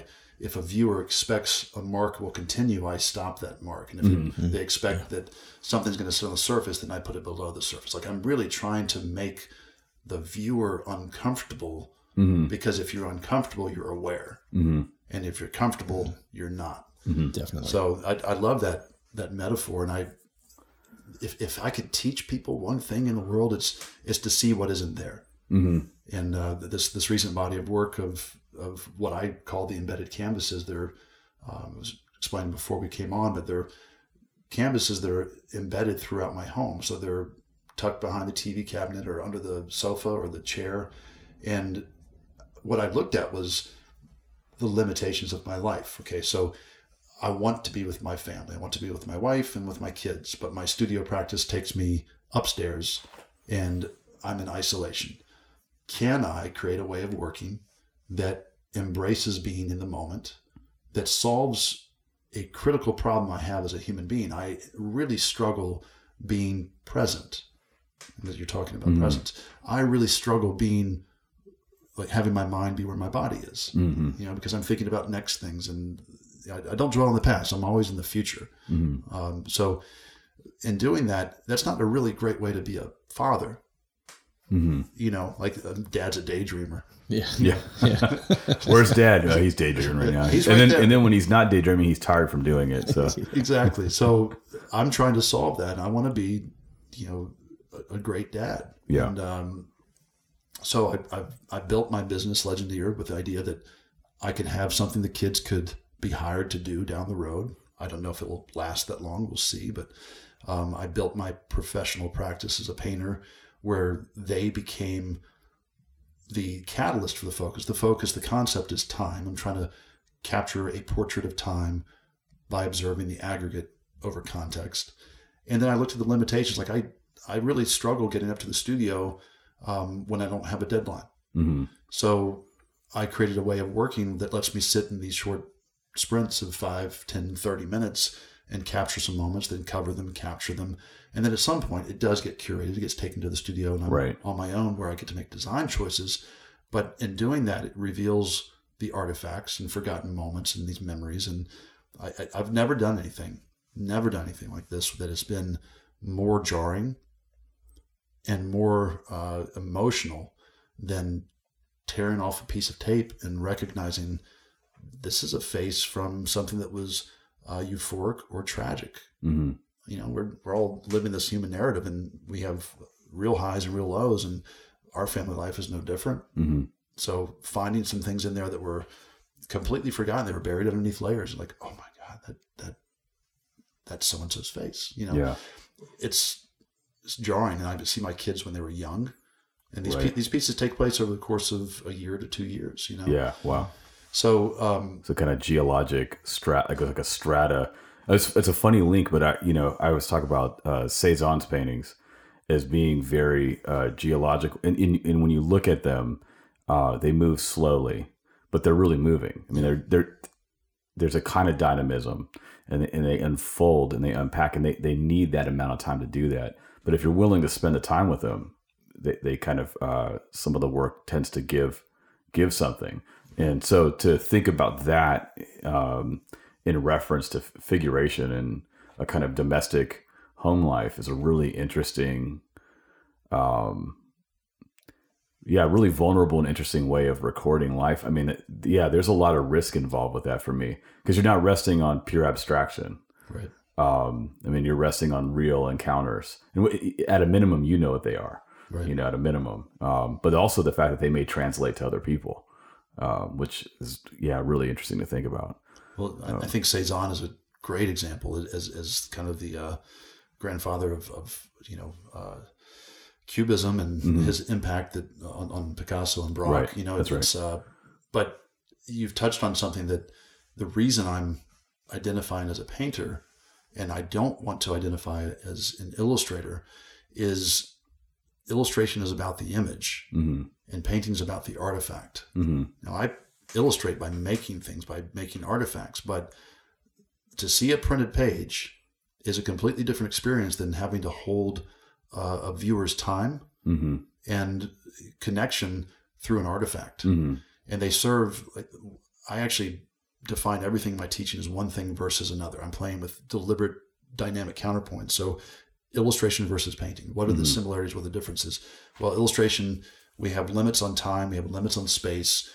It's an external narrative. There's a much deeper path to go down. But as I moved into painting, I wanted it to be a very different thing. And I said, well, there is no limitation on time, right? What I mean by that is, yes, I might have a deadline to put a show together, but if someone buys a painting, it's going to live in their home. Mm-hmm. And you don't want them to get the message in an instant like you do with an illustration. That's what you are really trying to do with an illustration. Correct. You want them to discover it, like the Cézanne work that you're talking about, over time, that if you invest in it, it rewards you by giving more to the story, more to the context, more to the narrative. It also has no limitations on space. You can look at audience and how big you can sell pieces for, and commercial, but museums, galleries, they're cavernous. They're designed for people to find their way to them on their leisure time. Correct. People have chosen to go there with ample time to have an experience. Illustration is pervasive by nature. It's seeking your attention. It's going to find you whether you're looking for it or not. So they're completely different animals. Yeah. And, but I think that's a really profound. That's self gratifying there. It's an important thing for me to have found a justification as to why I would paint. Yeah. Well, and I think, as a kind of coming out of more of a contemporary fine art painter, someone who studied painting, and something about the effects in a painting, the way things push and pull on each other, and how that can actually render credible meaning.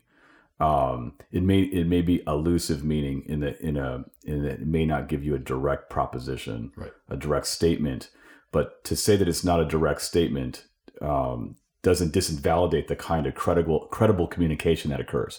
It's just that it doesn't operate to the mind in the way that maybe a text does, and it flies in the face, like you just said it. I mean, galleries are cavernous.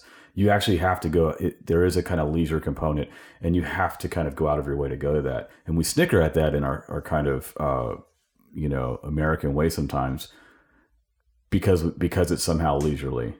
But we're good with other kinds of leisure endeavors. There's a strangeness in the way that we think about art, but there's a profundity. Like I was just during a show Saturday, and I said that I kept telling people, like you want to. I've said this before, but you want to make work if you can for just the most keen observer, the person who's going to want to like pour over every little curve, every little elevation. I selected somebody second best over this show, and they were a printmaker, and they did silkscreen, but they've been doing it since the 70s, and there was a personal voice, touch, feel, something you just could not come by that kind of work in 4 years. And most people's proxy for that work would just be Photoshop, and so some of what she was doing when you really pressed into it was just dynamite. I mean, so you're talking, as you start to zoom in, the minuscule moments scaled up, and now you're embedded in the work. Right. And there's a willingness, and they had to be willing. And so there's a mutual enhancing going on. There's an exchange going on. The work is leaning in as you lean in. And so I was like, I have to support this work. I have to, this person may not get this again. And I think it's completely valid in the context. And I think there are mysteries to be explored that are harder to put into language when it comes to the kind of work you're talking about, that I guess you can't get to through illustration. Right. And I'm not, and I love illustration, so I'm not like demeaning one over the other. Neither am I. I've got no toes to step on. Totally. I think this is an important conversation. I would say that to touch on, just your statement of, in this culture, we kind of snicker at that leisure time is like, no, my reverence for that and need the statement that you made early on that people just don't read. Right. Reading takes time. Right. It takes an intentional, deliberate choice to do that over something that's easier, something that's flashy, something that's quick. So there are limitations within illustration that I was very thankful for. And there are limitations within painting that I'm very thankful for. And I'm looking at sculptural work too. And it's just, every one of them offers a new set of limitations that when I see painting, it's, you have to sit still with yourself for a while. What a hard thing for people to do these days. And we need a lot more of that. Yeah. Just the nerd out on time is, I boiled, I'm not a scientist, so I boil things down into very general categories sometimes. So I talk to my students and I'm like, listen, we always say this, teachers say this, like, hey, average person maybe looks at a work of art for like 3 or 4 seconds. We're ferocious visual consumers. We can consume it and upload a story and we're off to the races. We've done it. We're gone.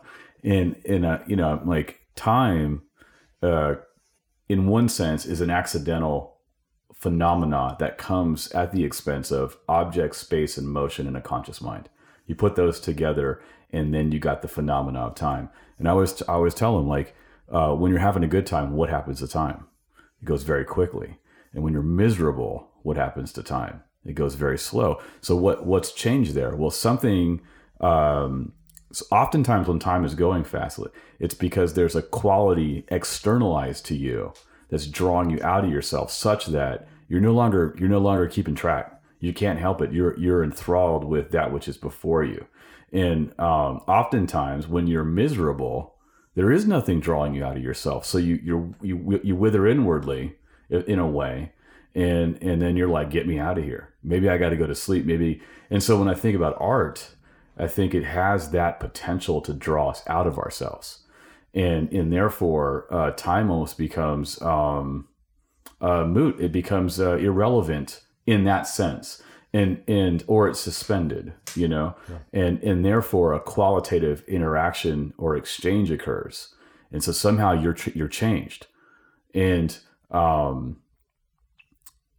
if the work itself or if you as a maker can't at least anticipate or understand that, meaning if you can't get form and space to happen in your work, there's not often the space to be invited in to get entrapped in that space to have that qualitative exchange. I mean, you got to kind of understand that. And I'll tell people like, hey, if me and you were going to 7-Eleven to get some like taquito bites, and that's just down the street, that already sets up an expectation for what kind of conversation we're going to have. Mm-hmm. But if we're going to go on a road trip, I mean, we got time to pause. We got time to think. We got time to experience. And so you can't fast track that. So some of you, like I think about a lot of artist friends and students and they want things to happen. They're like, I want to be an artist. I want them to have this profound experience. Well, when did you ever have one of those profound experiences? What was at play? And how is this thing going to be profound for other people? I mean, how is it better than walking outside your door? I mean, the world's really good. Yeah. Like I look at clouds and I've become dorky about it, but I'm just like, listen, the clouds win. At best, I'm collaborating. I'm a collaborator, but I'm not going to beat that. Right. You know what I mean? That's really good. Yeah. It's so good. A lot of us just turn away and we create our own little game, and we govern the rules, and it's dissatisfying, but we keep doing it, and we just ignore what's right outside the door. But so I find the fine art, or I don't know how you would want to categorize it. I feel like that's something I want to talk to you about in a minute too. But I find the painting you're doing compelling because I think it's unfolding.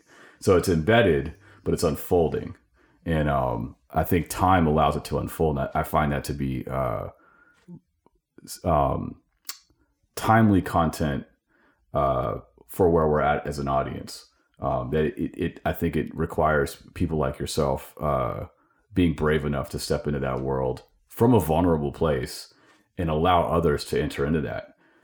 Because I'm sure you get questions about it because you said I divorced, in a way you stopped being an illustrator in a way. Yeah. So anyhow, yeah, those are just some thoughts. Well, it's thank you for your words. And what I will say about it is it's when I get into my personal work, I deliberately choose not to talk about it. Because I've talked about my illustration work and process and methods. And, I talk about it to the point of the materials being part of the message. But beyond that, right, I don't feel a need to explain anything. I want people to take something away. Yeah. That's it. Yeah. And I think I take comfort. I use the language of, I often think that if you were to imagine that everything that is spoken in some kind of way. So like the table is spoken and it's speaking what it is, that then you're not the range of what language is expanded, which means the materials as they are, composed as they are, all these counterpoints, all these interacting points, this dynamic state of affairs that are pressing and pushing on each other, they're all speaking in chorus, they're communicating. And, you could think of them as words to sentences, to paragraphs, to stories, but in their way, on their terms, with their own lexicology, their own grammar, their own syntax. And you have to come to them on their terms. And so that's what I mean when I say it is sufficient, incredible communication, provided you're willing to listen in the linguistic manner it's being expressed, instead of funneling everything back to a limited conceptual framework with a particular set of parameters that I love, but it privileges, it's kind of a Western enlightenment kind of thinking and empirical thinking that is exceedingly valuable. However, it's not the total story, right? And so I'm really interested in that part of the way the world communicates, if you will, and therefore the way the art we make communicates, and we can be sure of that. And I think oftentimes people aren't sure of it. I think they haven't been helped to consider it, or I don't know what is missing there, but. So for you, have you found that to be something where people constantly are demanding this work to be dumped back into a framework of technique and skill set and some of what you're associated with as an illustrator? Has that been like a tension for you? The harder thing for me is the educator part. Okay. Because again, I've been very transparent, and I've got demos and techniques of how I create illustrations and how I conceptually solve problems. And I've put myself in that space because I want to, and because I, there's value to it. I make part of my living off of that. And the internet's very greedy. And people have taken too much from me. And I look out and I see work that looks like my work. And I have people that I've taught who've taken parts of my soul, and, in their process and their work without due credit or acknowledgement, and, saying this, knowing that was part of my learning curve, and, but with the message that at some point you've got to become your own person. You've got to find your own path. The goal is authenticity, but you have to learn skill through emulation. Yeah. So having given away so much, having had people take so much, with the new work, I'm posting it up, and people will say things like, they'll tag somebody else like, hey, we got to try this, or hey, we got to do this. This is a great idea. Like certain drawings I do, that there's a way of thinking in them. And now people are openly saying that they want to take that and use that. It's like unabashedly, like, not as a learning process, like we need to copy this, Right. And so when I get into the new work, I think that people expect that from me because that's what I've done, and it's my own fault.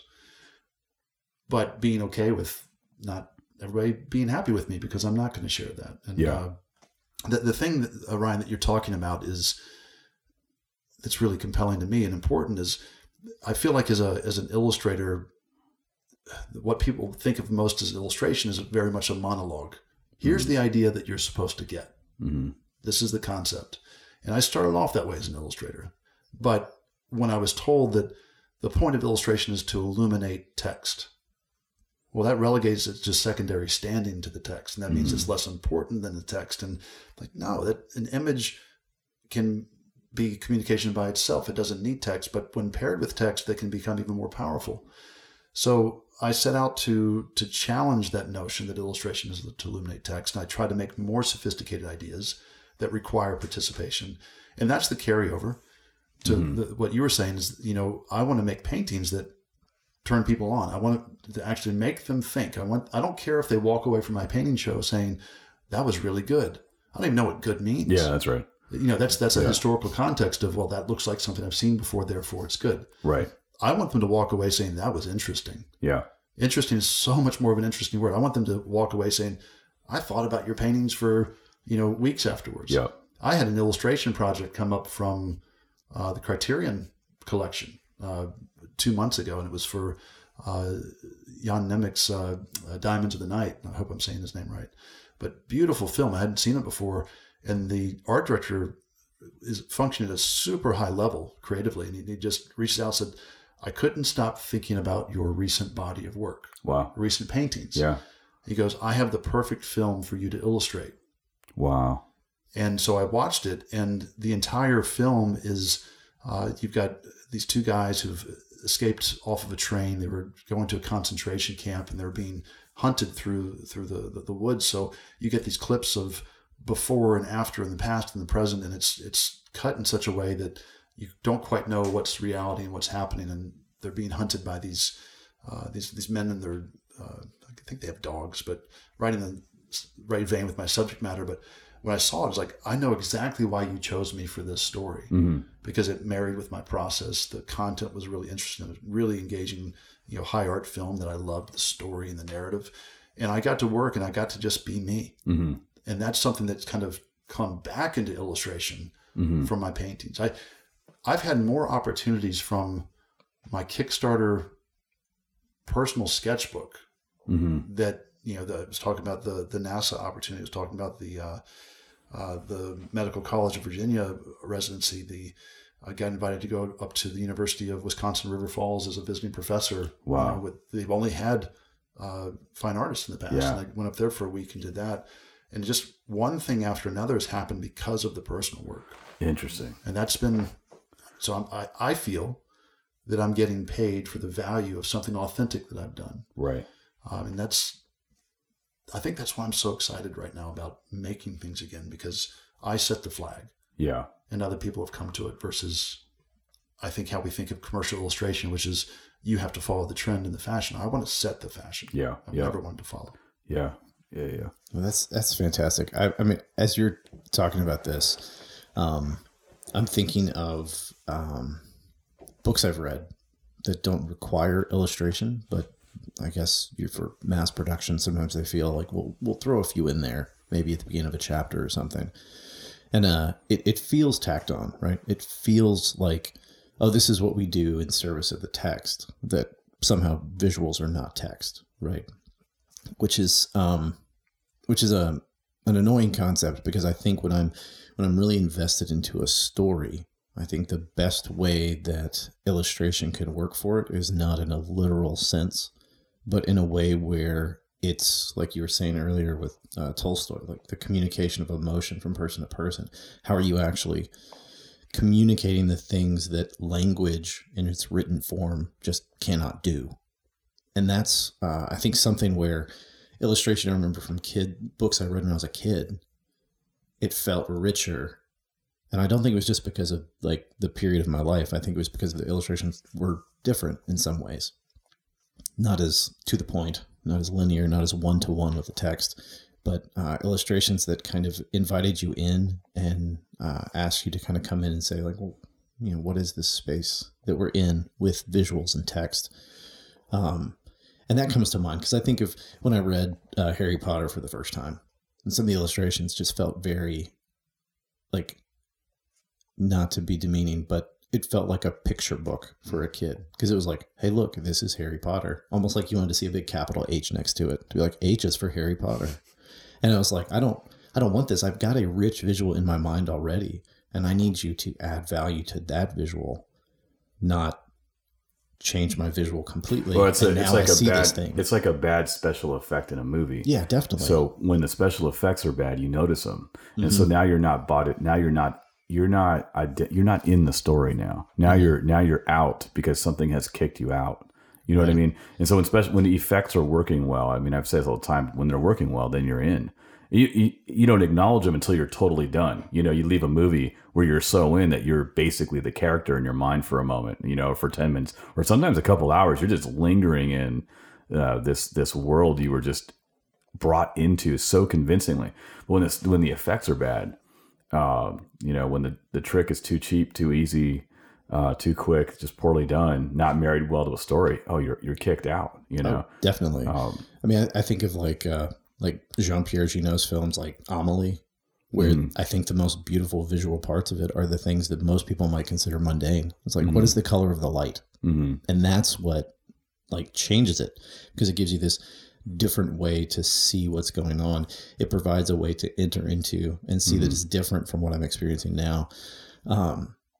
And the example I always give for those shocking moments that jar you out of something is that terrible, terrible movie about the Great Wall of China that Matt Damon was in. It's so terrible, I don't know it. Dude, there's like 4 people that watch it, I'm sure, but there's these like aliens. So the Great Wall of China more or less keeps aliens or something or monsters out of China.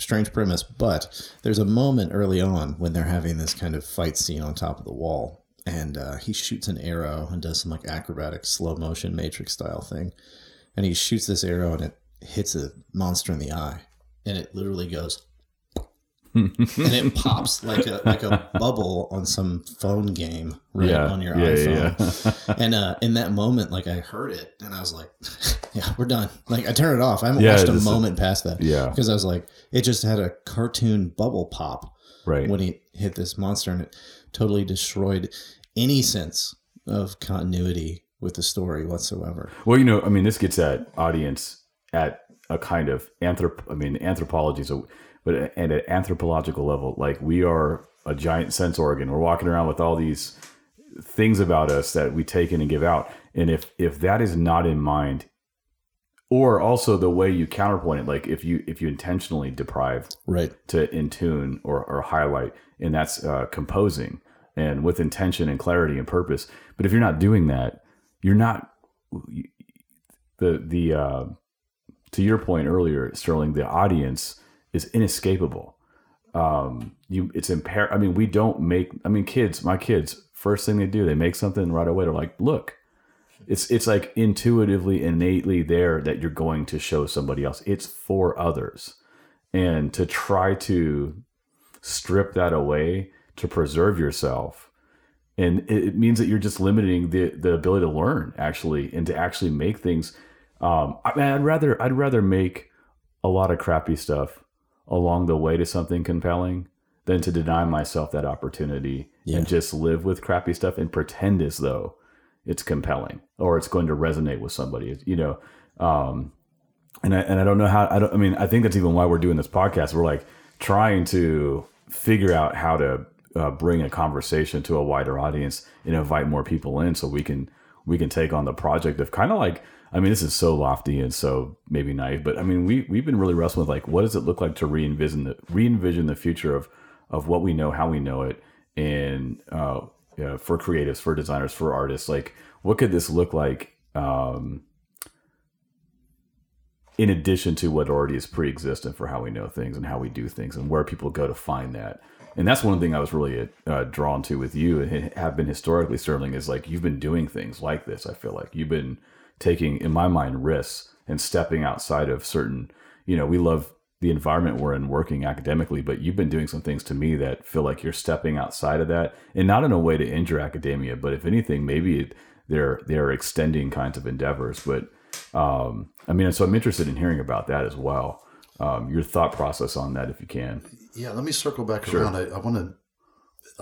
You all can't see this, but I'm over here with this really stupid grin on my face, but listening to the two of you talk, because Gareth, what you're saying is literally what I'm trying to do as an illustrator when I illustrate. So it actually, I attribute it back to something I heard N.C. Wyeth say with Treasure Island. Like, right. So there's this scene where Jim is leaving the Admiral Benbow, leaving home to go on this great adventure.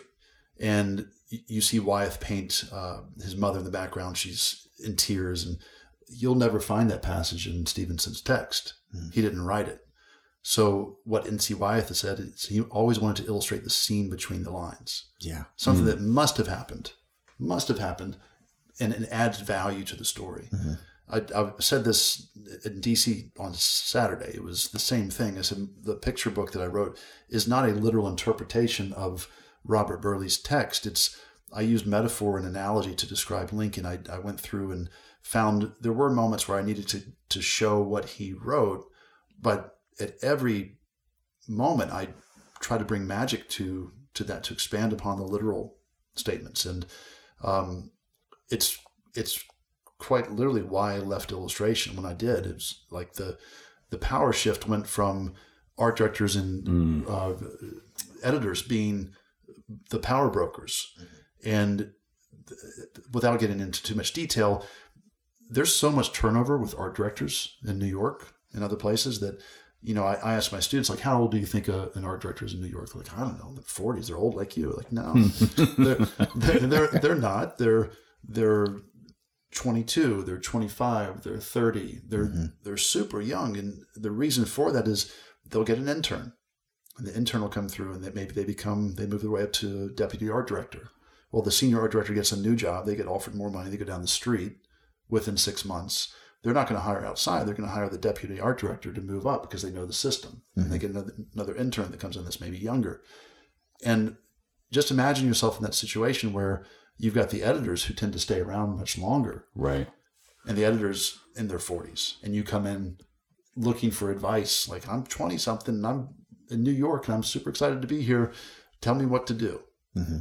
So the power shift has happened where you get editors coming in, and there's some amazing editors who are not literal, but there's also a lot of people who are, you know, just committed to the text. Yeah. So you end up getting art directors that's being influenced by editorial direction that says, well, the cow jumped over the moon. Why didn't you show the cow jumping over the moon? So as ideas have become more dangerous, and they have. Yes. We see people are hypersensitive. They're hyper offended. It's just, you can't have ideas without somebody taking it the wrong way. Yeah. So the retraction that we see in publishing and art and everything else is people starting to shy away from things that might be challenging conceptually. Mm-hmm. Like, if it's not literal, then it might set somebody off. Yeah. Mm-hmm. And if it sets somebody off, we've got PR problems. So let's just literally state visually what's happening in the text. Wow. Yeah. Wow. So I'm glad good night. And that's hugely detrimental, right? I mean, we understand this. You know, it's easy for us to kind of have those comments where, you know, say, here's 3 creative people sitting around a table, and we're going to say that it's detrimental to just be going with the literal. But I feel like, you know, language does a good job being literal. I don't know that we need to just come along. Sure. Well, I don't know. I think that it. Let me say it has a better ability than I think visuals. Right? Yeah. I think there's less of a wiggle room in there, but it feels largely detrimental. When I was a kid, I shared this on a episode we did a few weeks back. I was telling Ryan, when I was a kid, I would go to the library during the summers, and I would just pull out these books that were like editorial illustration, 1994. And I would just sit there on the floor and look through this stuff. And the quality of it was something like so different and fantastic. Mm-hmm. And, I know there are economic shifts and things that have changed in magazine industry. So, money has not been what it was at one point. But I think a lot of that being lost has made it difficult. But at the same time, it's allowed for emergence of people into a space when they show a different level of craft that really resonates with someone. So I think there's a reason that things like Christopher Neiman with his work with The New Yorker, right? I mean, there's a reason that people like what he does. And I think it's because he doesn't always move toward the literal, hey, here's what we said on the inside, do this thing. Right. Yeah, I mean, you're working with ideas. Again, ideas there are still bastions where ideas are supported and they flourish, but it's just when you're talking about mass market communication, and everything is subject to, popular opinion, or someone's disgruntled and they want to make a statement, it doesn't matter how many people are making that statement or agree with them, the silence becomes compliance, and we just assume that everyone must agree because that person has been very vocal about it, and it's immensely problematic. It is not it's not an honest assessment of things, and it's not healthy. It's not. There's no nuance. No, the nuance is even So this is this is near and dear. This conversation. I mean, it changes. Changes actually work in the classroom. Changes how I've had to. There's a hypervigilance that is exhausting and diminishing in terms of what can actually be said with nuance. Right. Nuance creates time frames for comprehension to possibly occur. Meaning people are different and it takes them different amounts of time to come to an understanding. And so this kind of literalist safeguarded communication is blunting out all of the nuance, therefore all the difference in people, ironically. It's doing the opposite of what it's supposed to be preserving. And so it's leveling the playing field flat and creating a more of a costume difference rather than a substantive difference between folks. And so it's actually something that I'm deeply concerned about in many ways. That's that book, the book the Lincoln book, the imagery you just showed us even. I had looked at it when I first saw it announced online and found whatever I could. And I look at a lot of kids' books. I got kids. You might just found out my daughter, brag on my daughter, Ava. We found out my wife did the math. She's read like 700 books this year. She's 9. She's reading about a book or two a day. Now, not all of them are dense, but she's just there. And it's real integrated. It's real streamlined. So it's almost sneaky, or like she's doing a ton of other stuff. So I'm like, when she's doing this, I had to think about it. I was like, oh, she is doing that. She is really reading basically every day, but we're pouring through images. And so, I mean, you start to get accustomed to some crappy stuff. I mean, and so there's a capitulation. So I saw your stuff, and the literal effect on me was just to slow down. To slow down and contend with what was there. And I was like, oh yeah, we gotta, like, we're ordering this book for my kids. Like, we have to. Picture's worth 1,000 words, but a word's worth 1,000 pictures. I mean, they're necessary to each other. They're mutually enhancing. They're needed in a way. And I don't know. What do you got?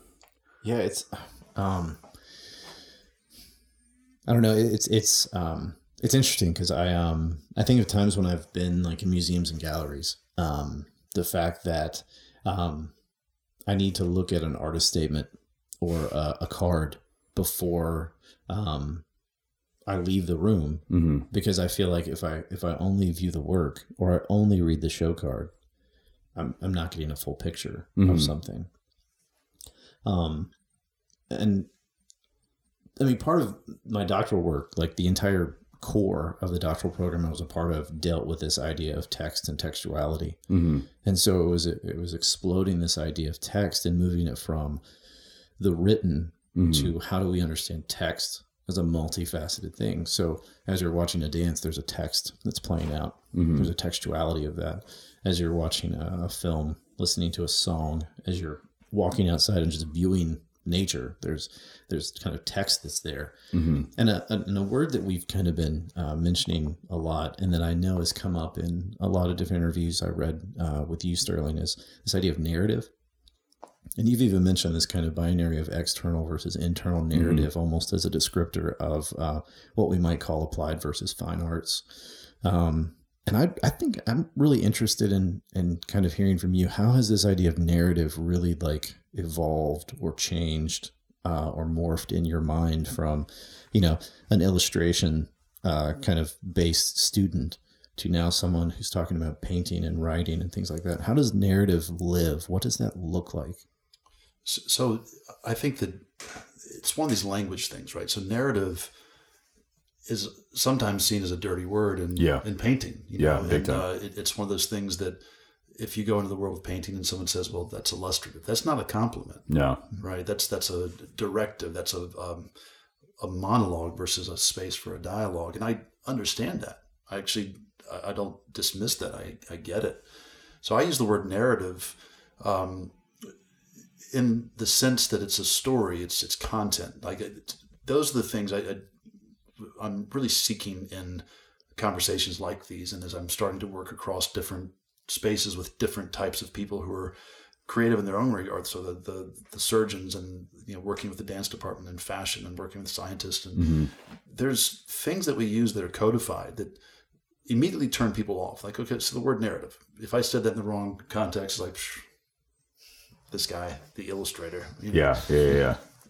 But to me, I could swap out the word narrative with context, with content or story, and it's going to mean something. If I said story to somebody in the world of animation, that's going to mean something to them. If I took it further and I said personal story, personal history, your experience, your origin, all those things come from the same place. If it's an internal narrative, you're looking at your own personal history as the source of your own story. So it's a placeholder for a lack of better terms, but it, interject whatever it is. If you want to have these conversations, like really have these conversations and not dismiss somebody because of assumptions, then you tell me the word that fits in that space. It's the thing that you're inspired or curious about that is the catalyst of what you want to make or speak on. Right. Call it whatever you will. Yeah. Okay, so the other categories are time and space. Now, time is universal, and I think anyone can relate to that. But if you say time to a comedian, timing is going to be important, right? If you say time to somebody who's in animation, the length of the film is going to be really important. If you say time to a painter, the time that they have with an audience is going to be important. So space is the same thing. Is it dimensions? Is it proportions? Is it context? How do you define space? So I'm trying to create these very broad categories by which we start to understand. I call it a three-sided box. We can put those parameters in place. I think those are the universal components in creative problem solving. Once you have those, and you said object. Yeah. Earlier, but I was relating to what you were saying. Yeah. And then you're trying to craft from those limitations something that's personal to reach an audience or an industry. So it's to me, it's just a way of leveling the playing field. But the idea of personal narrative, if I were to give that a specific terminology, it's my life story. It's the things that I choose to focus on. And what I found about my personal work and my paintings is that you get into a place where if it's an external narrative, people can poke holes in that. Like, well, you're appropriating someone else's story, or you're not authentically engaged with that story. How are you credible to speak on that? Like there's room for doubt. Right. But when I start talking about my story, there's nobody on earth who can't tell me my story isn't valid. That is my idea. That's my story, my life. It is just as valid as any other life. So I become bulletproof in people's perception of the work. You don't like it? I don't care. Yeah. I made it. It's important to me. Now, this might sound contradictory to me saying, well, I'm just painting for myself. But my belief is that if I go so far into personal work that it becomes, I'm compelled to make it, and I'm applying the full capacity of my craft and my ability to it. Again, craft is another one of those words that, the wrong circles is dismissed, right? But if I put everything I can into the synthesis of these ideas, then the yield should be something that's deeply important to me, that because it's personal and it's authentic, can potentially cut across time and space and relate to somebody else who's had a similar experience or idea or story. And we see that like with music. So I listen to a song, like I could have wrote that song. Not good enough to write that song, right? But those lyrics, the tone, the mood, I wish I had made that song. Yeah. So that's kind of what the external narrative versus internal narrative. That's me, the educator, trying to relay to students these choices. And it's so funny. I've got this system that I've built where it's actually a choose your own adventure. I'm like, I want to make this as binary for people as possible. I want to make creativity as accessible and approachable as I possibly can. So we're not dealing with these ephemeral concepts that are hard to grasp. Being creative, in the world of commercial art, like the first thing I ask somebody is like, do you want to create work that is commission-based, commercial kind of top-down work, or do you want to create work that is personal work, right? And that's this commercial versus personal. And if someone says commercial, like, great, research your industry. The industry is going to give you time, space, audience, content. Work within that. If you want to do personal work, the difference is that no one's giving you text. No one's giving you the content. You have to write your own text. What's the source? What's the origin? What's the thinking? Is it an artist statement? Is it a biography that you're writing? Is it right? So to me, it always starts with some type of synthesis of thought as text, and you're trying to justify the reasons you want to make the work in the first place. Yeah. So from there, once you've made that choice, then you make other choices, one thing versus another. I'll spare you all the details, but it's a path that feels complex, as I said in the beginning, because we're seeing the end point. The best efforts of somebody to make something that someone's supposed to hear, read, or see from a fixed vantage point. This is all the process is hidden. But if you think about process over time, it's actually not that complicated. Every choice leads to another choice, And most of that is, there's dynamic poles to that and nuance in between, but you take action. Yeah, no, I mean, you're hitting at something so I feel it seems as though we're entering a place where there's a lot of complexity in life, and a lot of, when you're on the internet, let's say, you're the fixed vantage point away, and you get the perception that there's a lot of content that is fluid, that is up for grabs. But the facts are you're still foreclosing on one thing over another. In other words, you're saying yes to something, which means you actually are saying no to something else. Right. And I was just saying this yesterday to somebody. I said, when I go to make a painting, speaking to someone wrestling with this idea, is like you are saying no to a lot immediately. And you continue to say no to a lot by saying yes to what's actually there. We have a problem with that when we scale it up, so we start talking about designing a city but this is just the hard fact of reality. It's inescapable. We actually really can't escape it. You can't be all things to all people at all times. We kind of live in a narrative framework, it was like a bug that drove on my windshield a couple of days ago. Hopped on when I was at the doctor's, drove with me all the way down, and he jumped off when I got back into my neighborhood. End of story. His story goes somewhere else, but that was his story. We kind of jumped into the narrative together at that point, and then we parted ways. The beginning, middle, end fact is scaled out, but you're always starting from somewhere. You just can't get away from that. it's these value categories we assign to things to create these other kinds of hierarchies that remove us from reproach or, I don't know what's at stake. I don't know what you think about that or what you feel about that, but I feel like there's something that people feel is at stake that will be lost if I concede to a kind of shared reality. If I can touch on that real quick, it's you were talking earlier and about all these things that are intangible and I call that bringing things into human scale. We're doing everything we can to bring the cosmos into the human scale.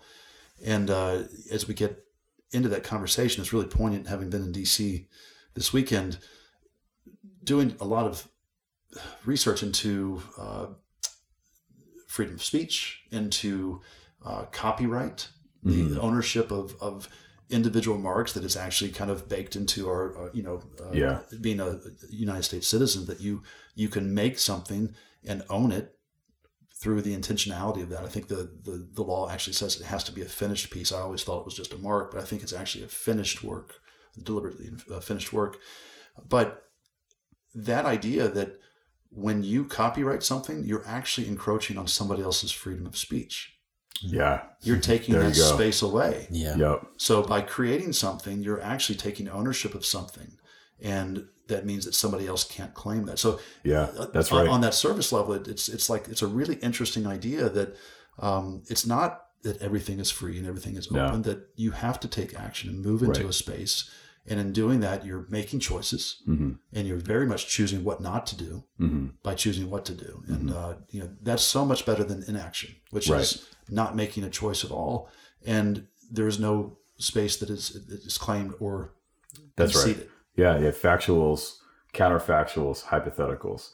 Whatever is actualized is factual, and that means that we can speculate on what could have been, but at the end of the day, that is. And you can't have it both ways. We can't say it's valuable and not valuable. You kind of can't do that. I mean, there's value to whom, to what extent, but that doesn't exclude some measure of it being there. You can't get away from it. I think one of the things that you hit at that I think is interesting too is you kept talking in the universal context.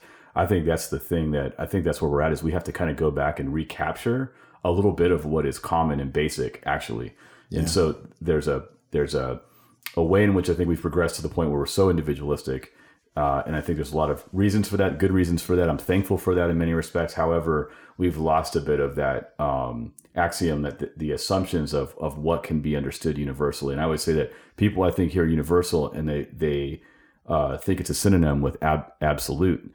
And that requires more thinking on both senses of what each of those means, because they're not the same thing. And so universals actually help us understand particulars. And so I think, I spent a great deal of time just working at establishing what is universal to us, that therefore becomes our shared reality that we can move out of. So when we're getting into particulars, the universal is going to help us negotiate even that which is new to us. Because whatever is new, like you were saying earlier, you got to some effect of this, like what is new often has some reference to what has preceded it, but it's shifted your expectations. It didn't meet your expectations the way it was set up to. And then that becomes the origin of what one might call originality. And so to get to originality, or to get to personal perspective or expression, it would behoove you to consider how much we share in common universally. So to speak to that, if you look at it on the scale of different forms, and we're not just talking about creativity here, but we talk about music, religion, politics, there are no creative movements, whatever form it takes, that happens towards things. They all happen away from things. They have a push-off point. And ideas are born out of the marriage of known things. Right. You're actually taking things that we all know, and you're finding ways that they align, ways that we can bridge them together. So it's in the birth of that third thing through the marriage of these other things. And, are there exceptions to that? I have not found many. Yeah. But, maybe space travel and things that are truly unknown that are discovered. But most of it is, we've talked about visual language and artifacts and things. There is a combination of things that happens where people are just curious. What if I took this idea one and I took idea two, or thing one and thing two, and I put them together? Mm-hmm. And so you start to get these really nuanced divisions in degrees of Christianity, that goes down the pipe. You get that into, some terrible song I heard recently. It's rap and country, and it's just, sometimes it doesn't work out well. It's really popular. It's Billy Ray Cyrus, I think, but it's just, it's pretty brutal to listen to. It doesn't. Yeah. So that's to the point of originality. Originality isn't a qualifier. Originality doesn't equal good. So I used to pursue originality, and I still do, but I think that the more important word to me, and it's overused these days, but authenticity is a good way of arriving at personal originality, right? Yeah, so that's right. Versus I found something in the universe that's never been seen before. It's like, well, yeah, cool. Yeah. And I think that's the thing too. If there was like a Richter scale that could measure degrees of qualitative impact and scope, you may do something that's personally original. I think along the lines of your approach, and to your surprise and ours, or a number of people, you may do something that resonates on a lot of people's the scale of a lot of people, where there's a consensus where people are like, that actually is something we haven't seen before. But it's never you can't contrive that. So I think it is born more out of a kind of idiosyncratic personal approach that has degrees of impact. It may just impact for a few people in the room, or it may impact a whole city. It may impact to the point that it's carried forward in history books or in museums. And so then the blast radius or the impact radius is exceeding or extending, or it becomes cultural extending, where it becomes influential to the masses in a particular kind of way. There's the influence where people just grasp, like how many people tried to play like Nirvana after Nirvana played. Right. Yeah. And then there was the appropriation. And I think you were hitting at that with students and people sometimes that are like stealing a little bit of your soul through appropriation. And then there's people that are inspired, that are truly inspired, that the work got in deep. And you may not see the links, at the surface level, because the inspiration was internalized and motivated their personal voice, and I think that's if anything, that's what you really would, if you're going to choose something, that's the thing you want to offer. Oh, for sure. What I mean? And I have no issues with the latter there. That's what we aspire to do as creators and educators and parents, and and it's the need and the want for people to synthesize those things and then to make them personal, right? To actually ingest them, but then to find a way to speak their own voice through them, because none of us are original. None of us are, except Prince. I think he said that he never listened to other people's music. But he's the one person if there's someone, I'm like, you might be right. Yeah, he could be. I do. Prince has elevated over the years. He actually has historically gotten a little higher marks from me. As more music happens, I'm like, he was pretty good. He's the original vampire. I don't know. Yeah.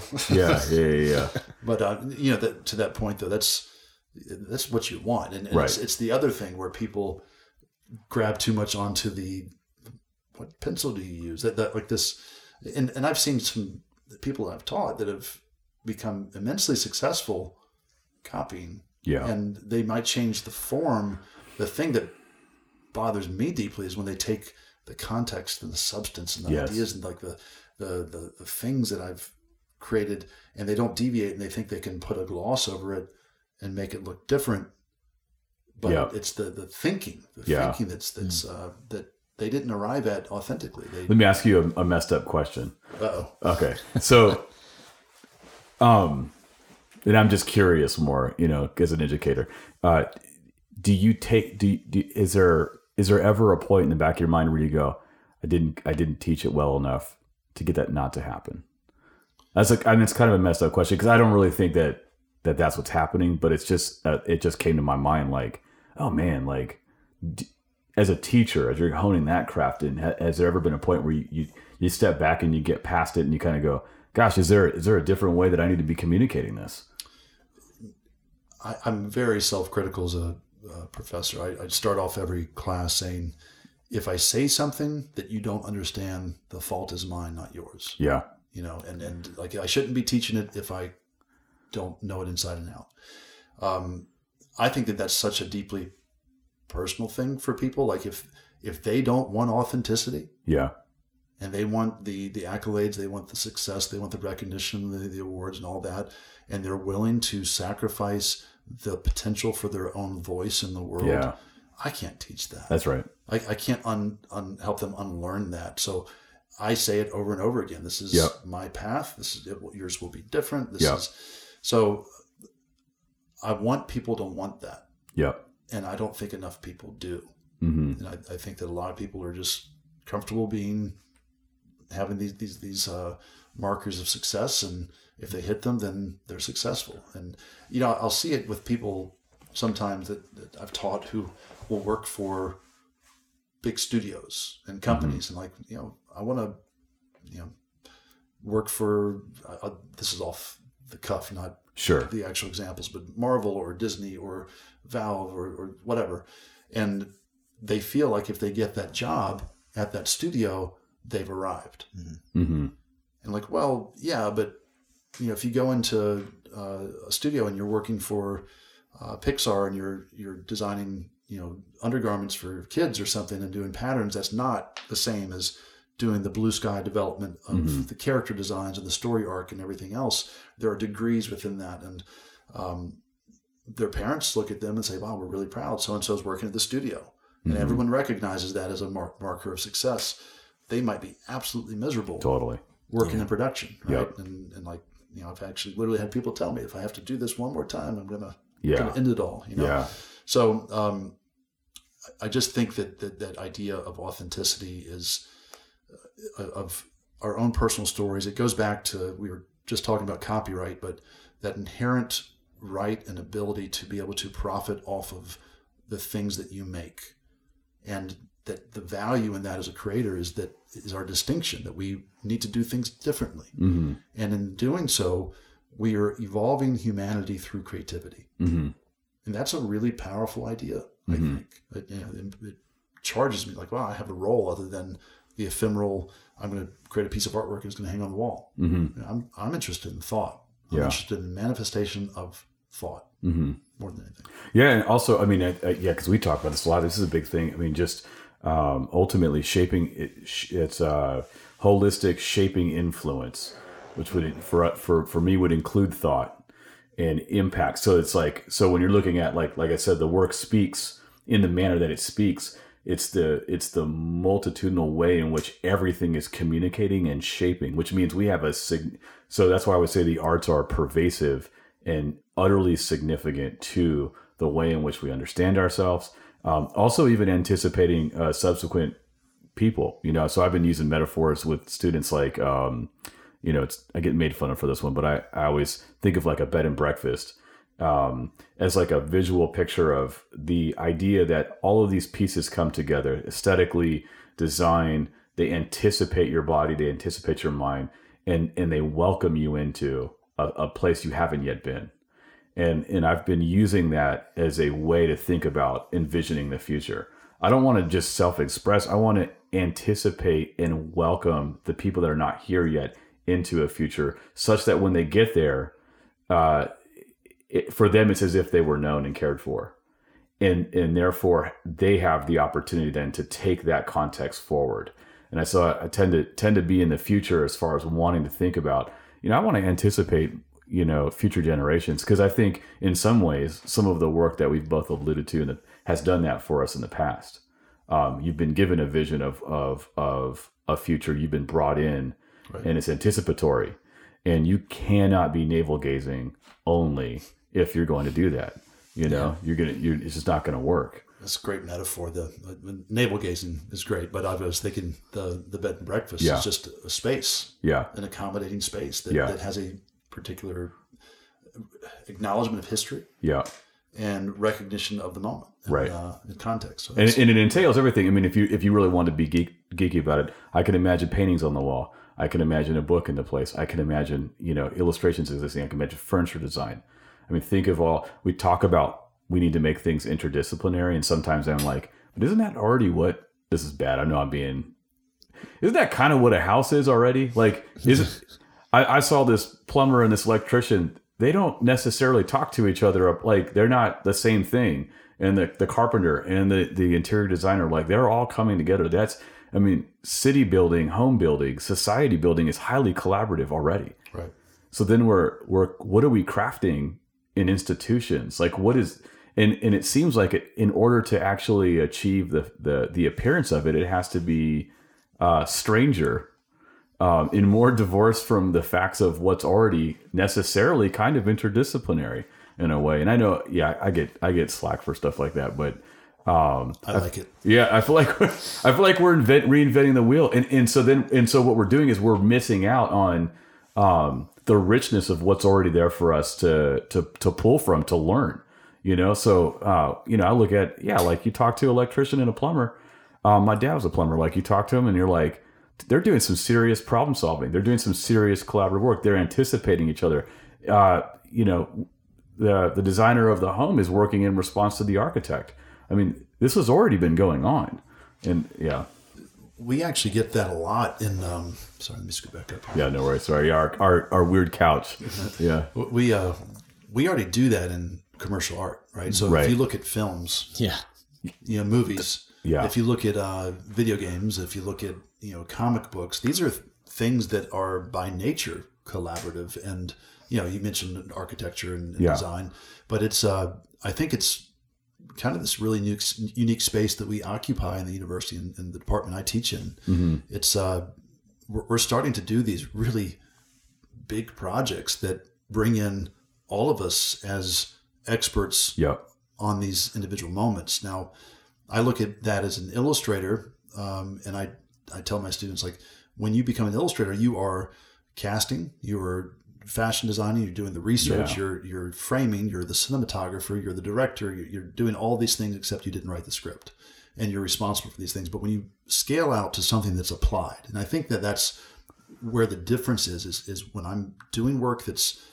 personal projects that are going to be seen with the intention of being interesting and making people think. It's not an applied solution. Sure.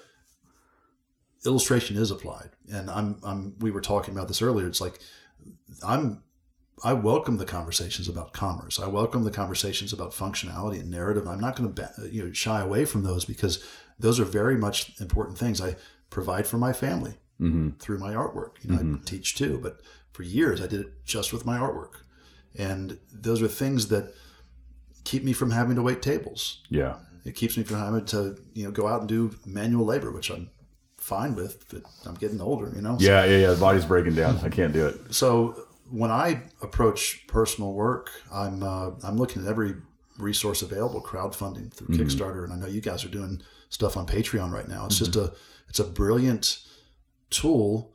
I don't love all the contributors right now. I think that that's a tool that's been waiting to happen, that needs more content like what you all are doing. So it's one of those things that lets you work on the pitch, and you're doing tell people what you want to make, and you get people excited about it, and they can support you. So I just launched my sketchbook on Kickstarter, and I've been having issues getting it printed with China and the tariff and everything else. So wow, that's interesting. But what an incredible tool! It took away all the risk. Yeah, other than people being frustrated with me right now. But I want to put a good book in their hands, and hopefully it's timeless. So we'll see. But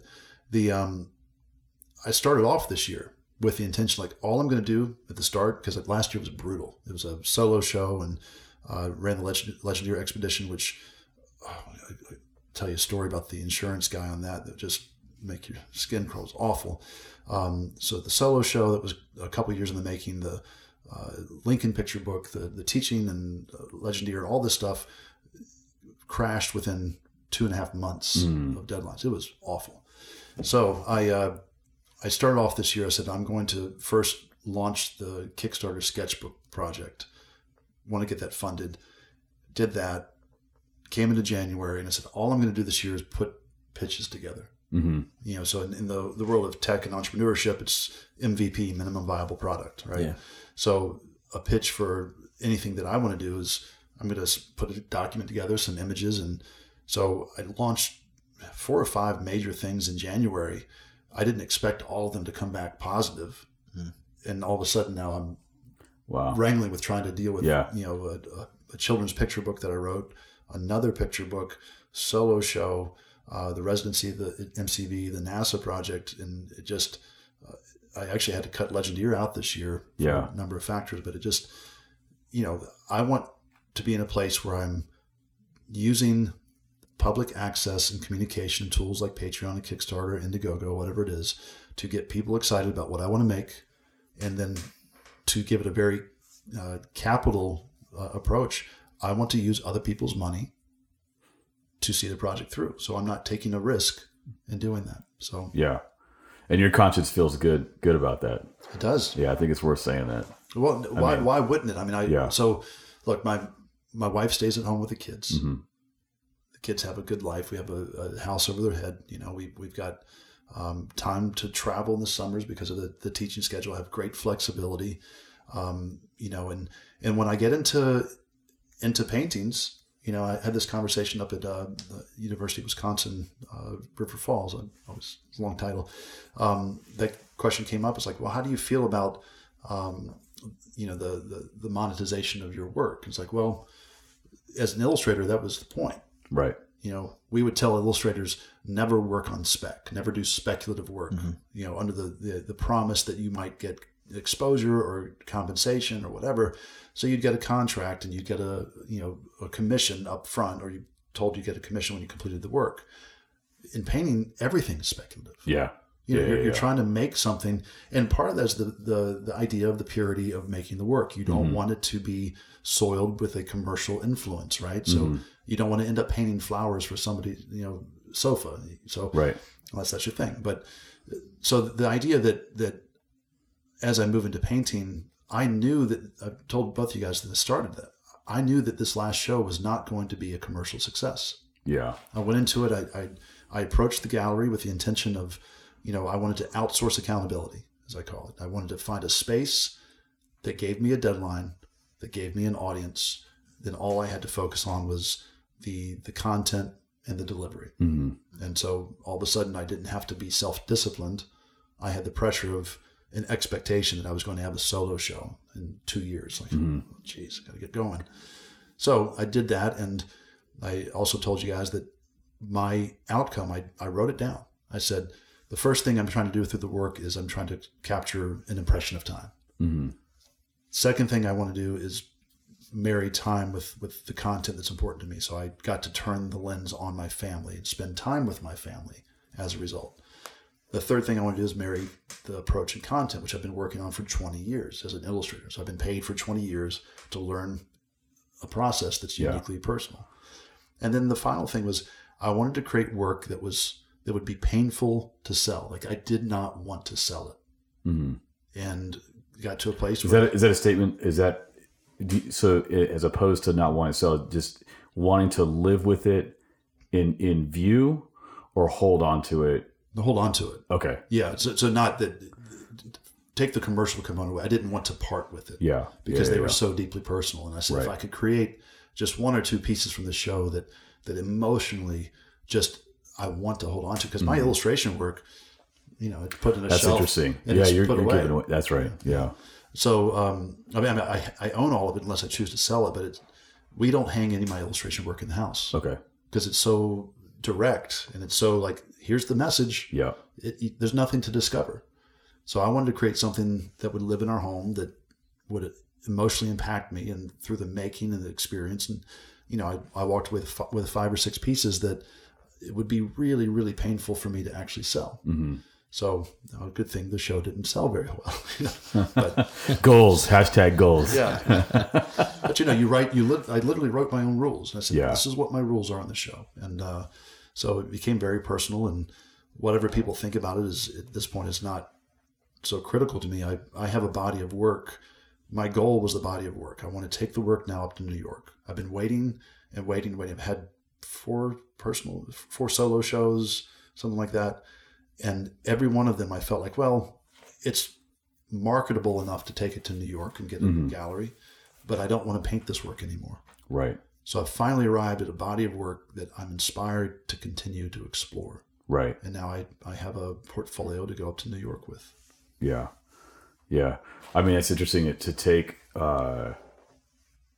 there's definitely a process to get to a place where you might spend a considerable amount of time exploring the work, making the work, where it's giving you enough, it's raising enough questions, it's presenting enough problems that it does two things. It continues to demand that you make it, but somehow in a way does it step so far outside of what we're calling the work that it's another kind of work, right. Which is not a problem necessarily, but there's an interesting dance in this idea of creating space, or you're drawing from such rich resources, both externally and personally, that it's creating a milieu that is begging to be brought into a different kind of state of affairs, such that you have this body of work.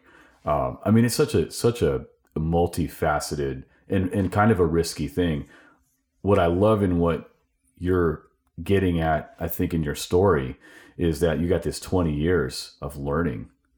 So I see them as so related to each other that this can become the springboard for the other. So that it might be helpful to put them at odds, but in a way they're really not at odds. They're really mutually clarifying and supporting. And it's sort of like it seems to me that you've had to take this 20 years to come to a place where you could springboard off that into this work, right? And go swimming, if you will. 100%. Like 100%. I think back to this Johnny Cash illustration I did 15 years ago, and I turned it into the art director, and had a great relationship, and he was fine with the first version I did, and I hated it. I'm a huge Johnny Cash fan. And, love Johnny Cash.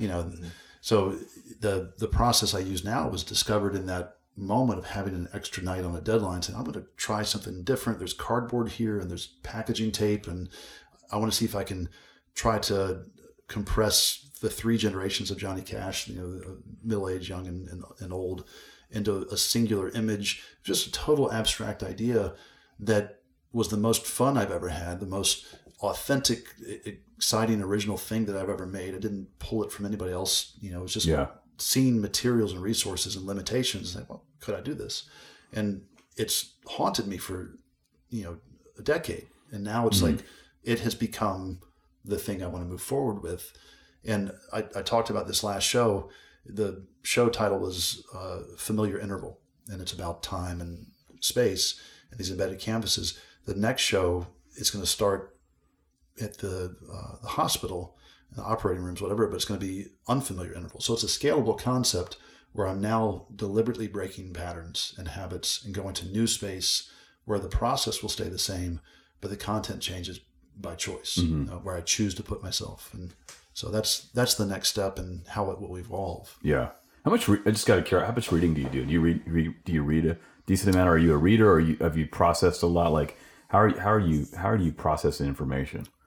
Honestly, I don't read enough. Okay. I listen to podcasts. Sure. I read. They say that illustrators know a little about a lot. Yeah. Because we get stories. Yeah. And so that was a big part of it. But my attention is so limited. I've got 15 books I'm reading right now, and I get into them and I lose interest. So it was kind of like basketball, right? So I always had this, and it feels really a little embarrassing to say that I don't read a ton.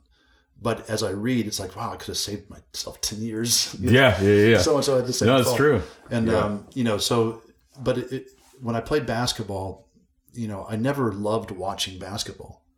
I never loved watching professional basketball. I never loved watching college basketball. Yeah. Because I would rather be playing. Yeah, that's true, though. Yeah. I get that. And so I would just go to the court and play. And I feel the same about making and writing. Like, I write all the time. So I read not a lot. I write daily. Yeah. And I draw constantly, and I make all the time. So I don't sit still very well. Right. I don't vacation. You've done a good, just so everybody knows, he's doing a good job right now. He's been sitting pretty still. He's probably going to die afterwards from sitting still, but. But yeah, that's the joke, is we go on vacation. I just don't do it very well because I got to move. Like you talking, Gareth, you got to move and talk with your hands, and I'm the same way. Yeah. My wife is always like, yeah, we need to go on vacation for like a half a week longer so that we can spend the first half of vacation where you're getting actually in the mode of vacation. Oh yeah. It's like a slow, like almost like molting, right? You're like coming out of this skin to reach a new space. Well, it's you get off a roller coaster. If it's compelling enough, when you're off of the roller coaster, you still feel the experience of being on the roller coaster. I think our work rhythms, our creative rhythms are something similar. So you step into a quiet space, a profound picture of your father saying, listen, right. And then you have to really do that for a minute, and then you have to be still for it to all come to be. And I think about that with reference to my kids and my wife and my family. It's like I can stop, and then there's the patterns and the rhythms that just, and it takes me a bit of time to listen for those to slow down. And a lot of times I don't set up enough rhythms for that amount of time to occur so that I can actually be resting and be present in a way that I think would be self-giving and, beneficial to the people I love and care about. I mean, that's something I wrestle with, I've had to think about my career choices I did this about, I don't know. I mean, I started saying this about 28 years old, but so I'm 43 now. I've really said, I'm going to take the risk and look at this for me as a long-term thing. So I have long-term goals, and I've reverse engineered the long-term goals back to where we're at and what I've been doing with painting gallery. So everything has taken a little bit of a back seat in order for all of the stuff to sort of march forward. And, those are choices that you make, and there's a risk in that. There's no guarantee that I'm going to be around that long, but, I've tried to kind of like set things in motion in a way that I could be excited about and not feel like I'm compromising to other people's standards or expectations. So I can get grief sometimes for not just being a studio artist only. Mm-hmm. And I sometimes that's a disqualifier. Some people look down on that, and it's like, I'm no less dedicated, but I've looked at even Shockoe Art Space, and even all the stuff we're doing is an extension of that. Yeah. It's not really at odds. It actually flows out of it. It's like, I don't really pit teaching against making. They're not really one for the other for me. They're mutually beneficial to me. I really can't imagine them as separate things. Like, I think there's that conversation that we've had a lot that I always try to share with students as well, that there's this like caustic idea of balance in life. And I really can't stand that conversation. So when students are like, well, I'm having a hard time balancing my schoolwork and my personal life. Yeah. My question is always like, how are they not integrated? Yeah. Like, how is what you're doing here so compartmentalized that it has nothing to do with the other? Right.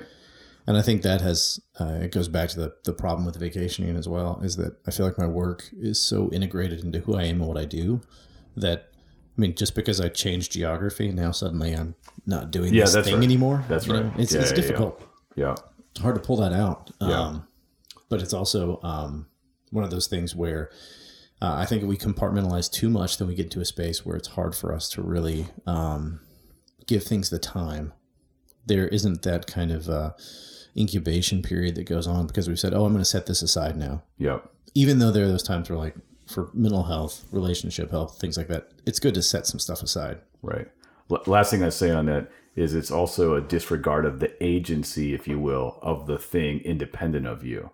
In other words, like if things are worth their salt, there's got to be a kind of ontology to the thing that at some point is independent from you and possibly can exceed what you thought it could do. Right. Otherwise, you wouldn't do it. So it's not that it's hamstrung to your capacity. It actually can possibly far exceed that, which is, I think, part of the intrigue of thinking of future audience.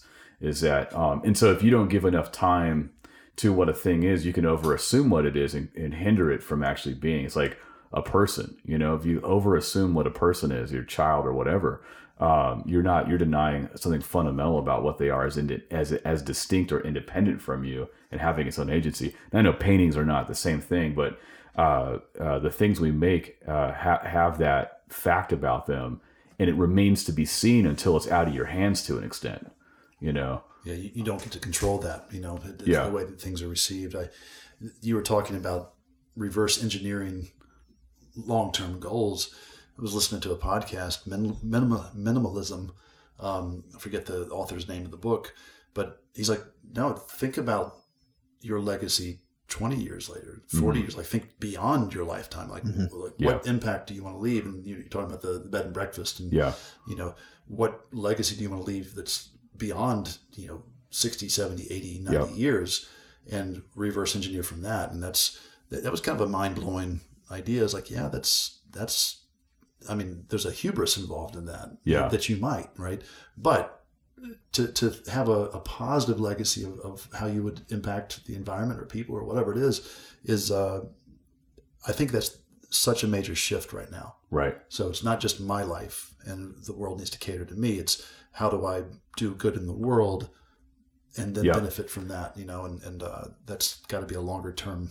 Right. Span. And one of the things that for me, because I do think that way, I got the 50, 80 year, and part of that too is to alleviate. So, gosh, the idea that I think there's Charles Taylor's a famous philosopher, I mentioned this in another podcast, but Canadian guy, he talks about what he calls the eminent frame. And what he's saying is that the way humanity is experiencing reality excludes a transcendent aspect. So everything is immanent. There's nothing but the moment, and it's bearing so hard that the self is buffering before this immanent moment, and so it's hindering the thinking, and it's creating a removal. And so when you're in a long drive, and you kind of at least have a vague destination, it's going to alleviate certain pressures of expectation because certain things just aren't going to happen within that time frame, and so it gives you freedom to think with reference to where you're headed. And I think there is that which is bearing on us, but I also think there's that which is going to extend past us. And so trying to re-imbue a vision of the future as a fact so that you're not crushed by the present, that it's not all an eminent framework. Not everything is equal and equally bearing on you. There is differentiation. There is therefore reason to prioritize, and there's reason to take a deep breath and kind of go, I don't have to be crippled by anxiety right now. I think that as we look at environmental things that are happening, that's what's been so devastating about, we were given a timeline. 12 years, you change everything or everything is done, I mean, and however people are interpreting that, what a way of, it hasn't been a catalyst in the way that it should, but people are like, they're crumbling saying, what can I do? And, what change can I have? So it's, that's a language thing that's, very caustic. It's very dangerous. I wish it were more empowering. Maybe people are still processing that. But there will be individuals who see that and say, okay, that's my call. That's there's going to be people who change. That's right. What they've been working on to say, if, I've thought about this, like, do I shift my focus away from paintings and drawings that might not have an audience at all down the road to focus on, we were talking about wicked problems, just like these things. Could I contribute to something that NASA is doing and going to Mars? That's right. That's hope. I think that's why I've been so excited. These projects I'm being involved in are hopeful for humanity. They're hopeful in the marriage of all of these pieces that don't seem like they should fit, but absolutely do fit together. Scientists and artists and creatives getting together in a space to talk about blue sky ideas about, not just science, but the soul of science that art is. So, I don't know. It's just it can be spun, it can be pivoted, and it doesn't have to be dark and despair. We can look at this as a hope and an opportunity to actually significantly impact people. Dude, I think that might be. I think that's a closing statement right there. That's the period on the conversation. Here's the thing. I actually feel like we probably only got through a fraction. I'm just gonna be honest. So maybe a year or two from now, we may have you back on if you're willing to brave another round. I just think there's actually more to talk about. I don't even think we scratched the surface. We just need to grab a beer. Yeah, let's grab a beer. Yeah. Take a beer break. Yeah, a couple beers. We could have probably brought some beers in here today. Should have done that. You have any closing thoughts for us, Gareth? No, I think it's fantastic. I really enjoyed this. So thank you so much. Yeah, thank you, sir. This was fantastic. And I agree with you, Ryan. I think there are whole areas of conversation that we could probably venture into. Like we didn't talk about how important it is, like names. Your parents gave you a good one, man. Yeah. The whole thing, Well, it doesn't take away from your ability, but I'm starting as I get older, I go, I think there's a mystery to names. Sometimes names are powerful. Yeah. They punctuate what is the case. Well, I've people will tell me that I've got a good name. I was like, I try to earn it. Yeah. Yeah, I really try to earn it. Yeah, that's what I say. It doesn't take anything away. It only punctuates what's there. You know what I mean? It only it's like boom, it does it. Yeah, that's why Hollywood people manufacture names. Oh yeah. I mean, that's why David Bowie is not David Bowie's real name. Yeah. And that's why he became David Bowie. Yeah. Well, I was kind of so I'm kind of joking, Sterling, but real quick on that. Maybe a second closing. So I went by my middle name my whole life up through high school. I went by Clint. Okay. So my middle name, Clinton. My parents always called me Clint. And when I was leaving high school, I didn't like who I was very much. And this was I've heard Tony Robbins talk about this. It's like, he talks about designing himself. Yeah. And I wrote things down. I said, I want these things. I want to accomplish these things. I want to be this person. I want to be confident. I want to be able to speak in public. All of these things. This is one of these things that I tell people, and they roll their eyes and they're kind of aghast. But I was in a fraternity in college, but I chose the fraternity because it was in need of help. Sure. And I could be a leader in that fraternity. And I wanted to go there for leadership opportunity. I wanted to go there to learn how to speak publicly. Yeah. And, got into the place where hazing was, supposed to be on its way out, and they tried to haze me. I said, no, I'm leaving. They came back and they asked me to be the vice president, and, I abolished all that junk. And so there were things that I very deliberately chose. And I wrote a note to my parents. I said, I would appreciate it if from now on you called me by my first name, Sterling, and I created a character that I wanted to become and poured my efforts into bringing that character to life. Now, it doesn't mean that I'm not who I am. No, that's right. I designed my best self, moving away from the things that I didn't want to be anymore. Yeah, I mean, intentionality has rung through this whole talk, and I would just want to say that definitely. it's a gold mine of just to camp out on what it means to be intentional. Right. Mm-hmm. That the first move is going to be you. So with support, with community, with all of the things that come with it, at the end of the day, you still have to get up. And so I think that's something that's very compelling to me. And one of the things I want to say is that when you're a kid, I watch my kids put on my clothes, try dad's shoes on, and they look clunky on them, but they're, I said this before, they're probably going to step in and fill those out. And sometimes I buy my kids' clothes a little bigger because we don't get a lot of money, and they wear them a little clumsily until they fill them out, and then they have to take them off because they don't fit anymore, or too small. And I think there's that carries forward into what you're talking about.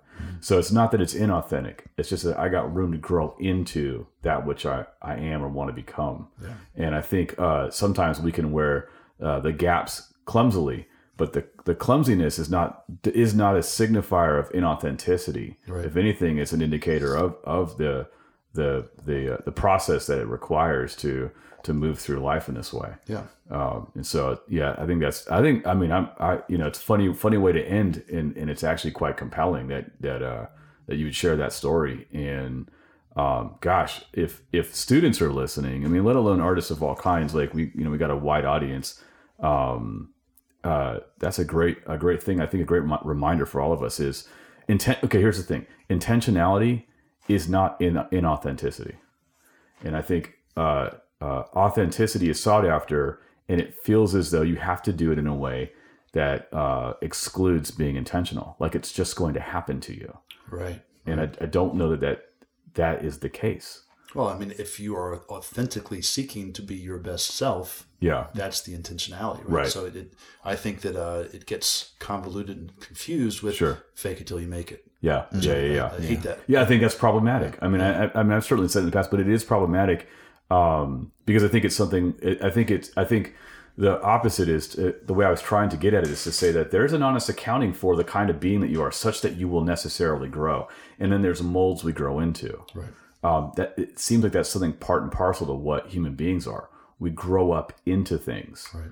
Mm-hmm. And so you got to move it off the mantle as the difference between a trophy and doing it. Listen, I'll take being able to play the game again at the way that I did, as opposed to the trophy. The trophy just points to something that happened that may or may not be true, but I'd rather go back and do it. So the process is, this is it. Yeah. You know, there's no trophy for it. You know, there's signifiers, but at the end of the day, I want to be moving into this process, growing up into it. That was good. Yeah, definitely. He brought it full circle. I think so.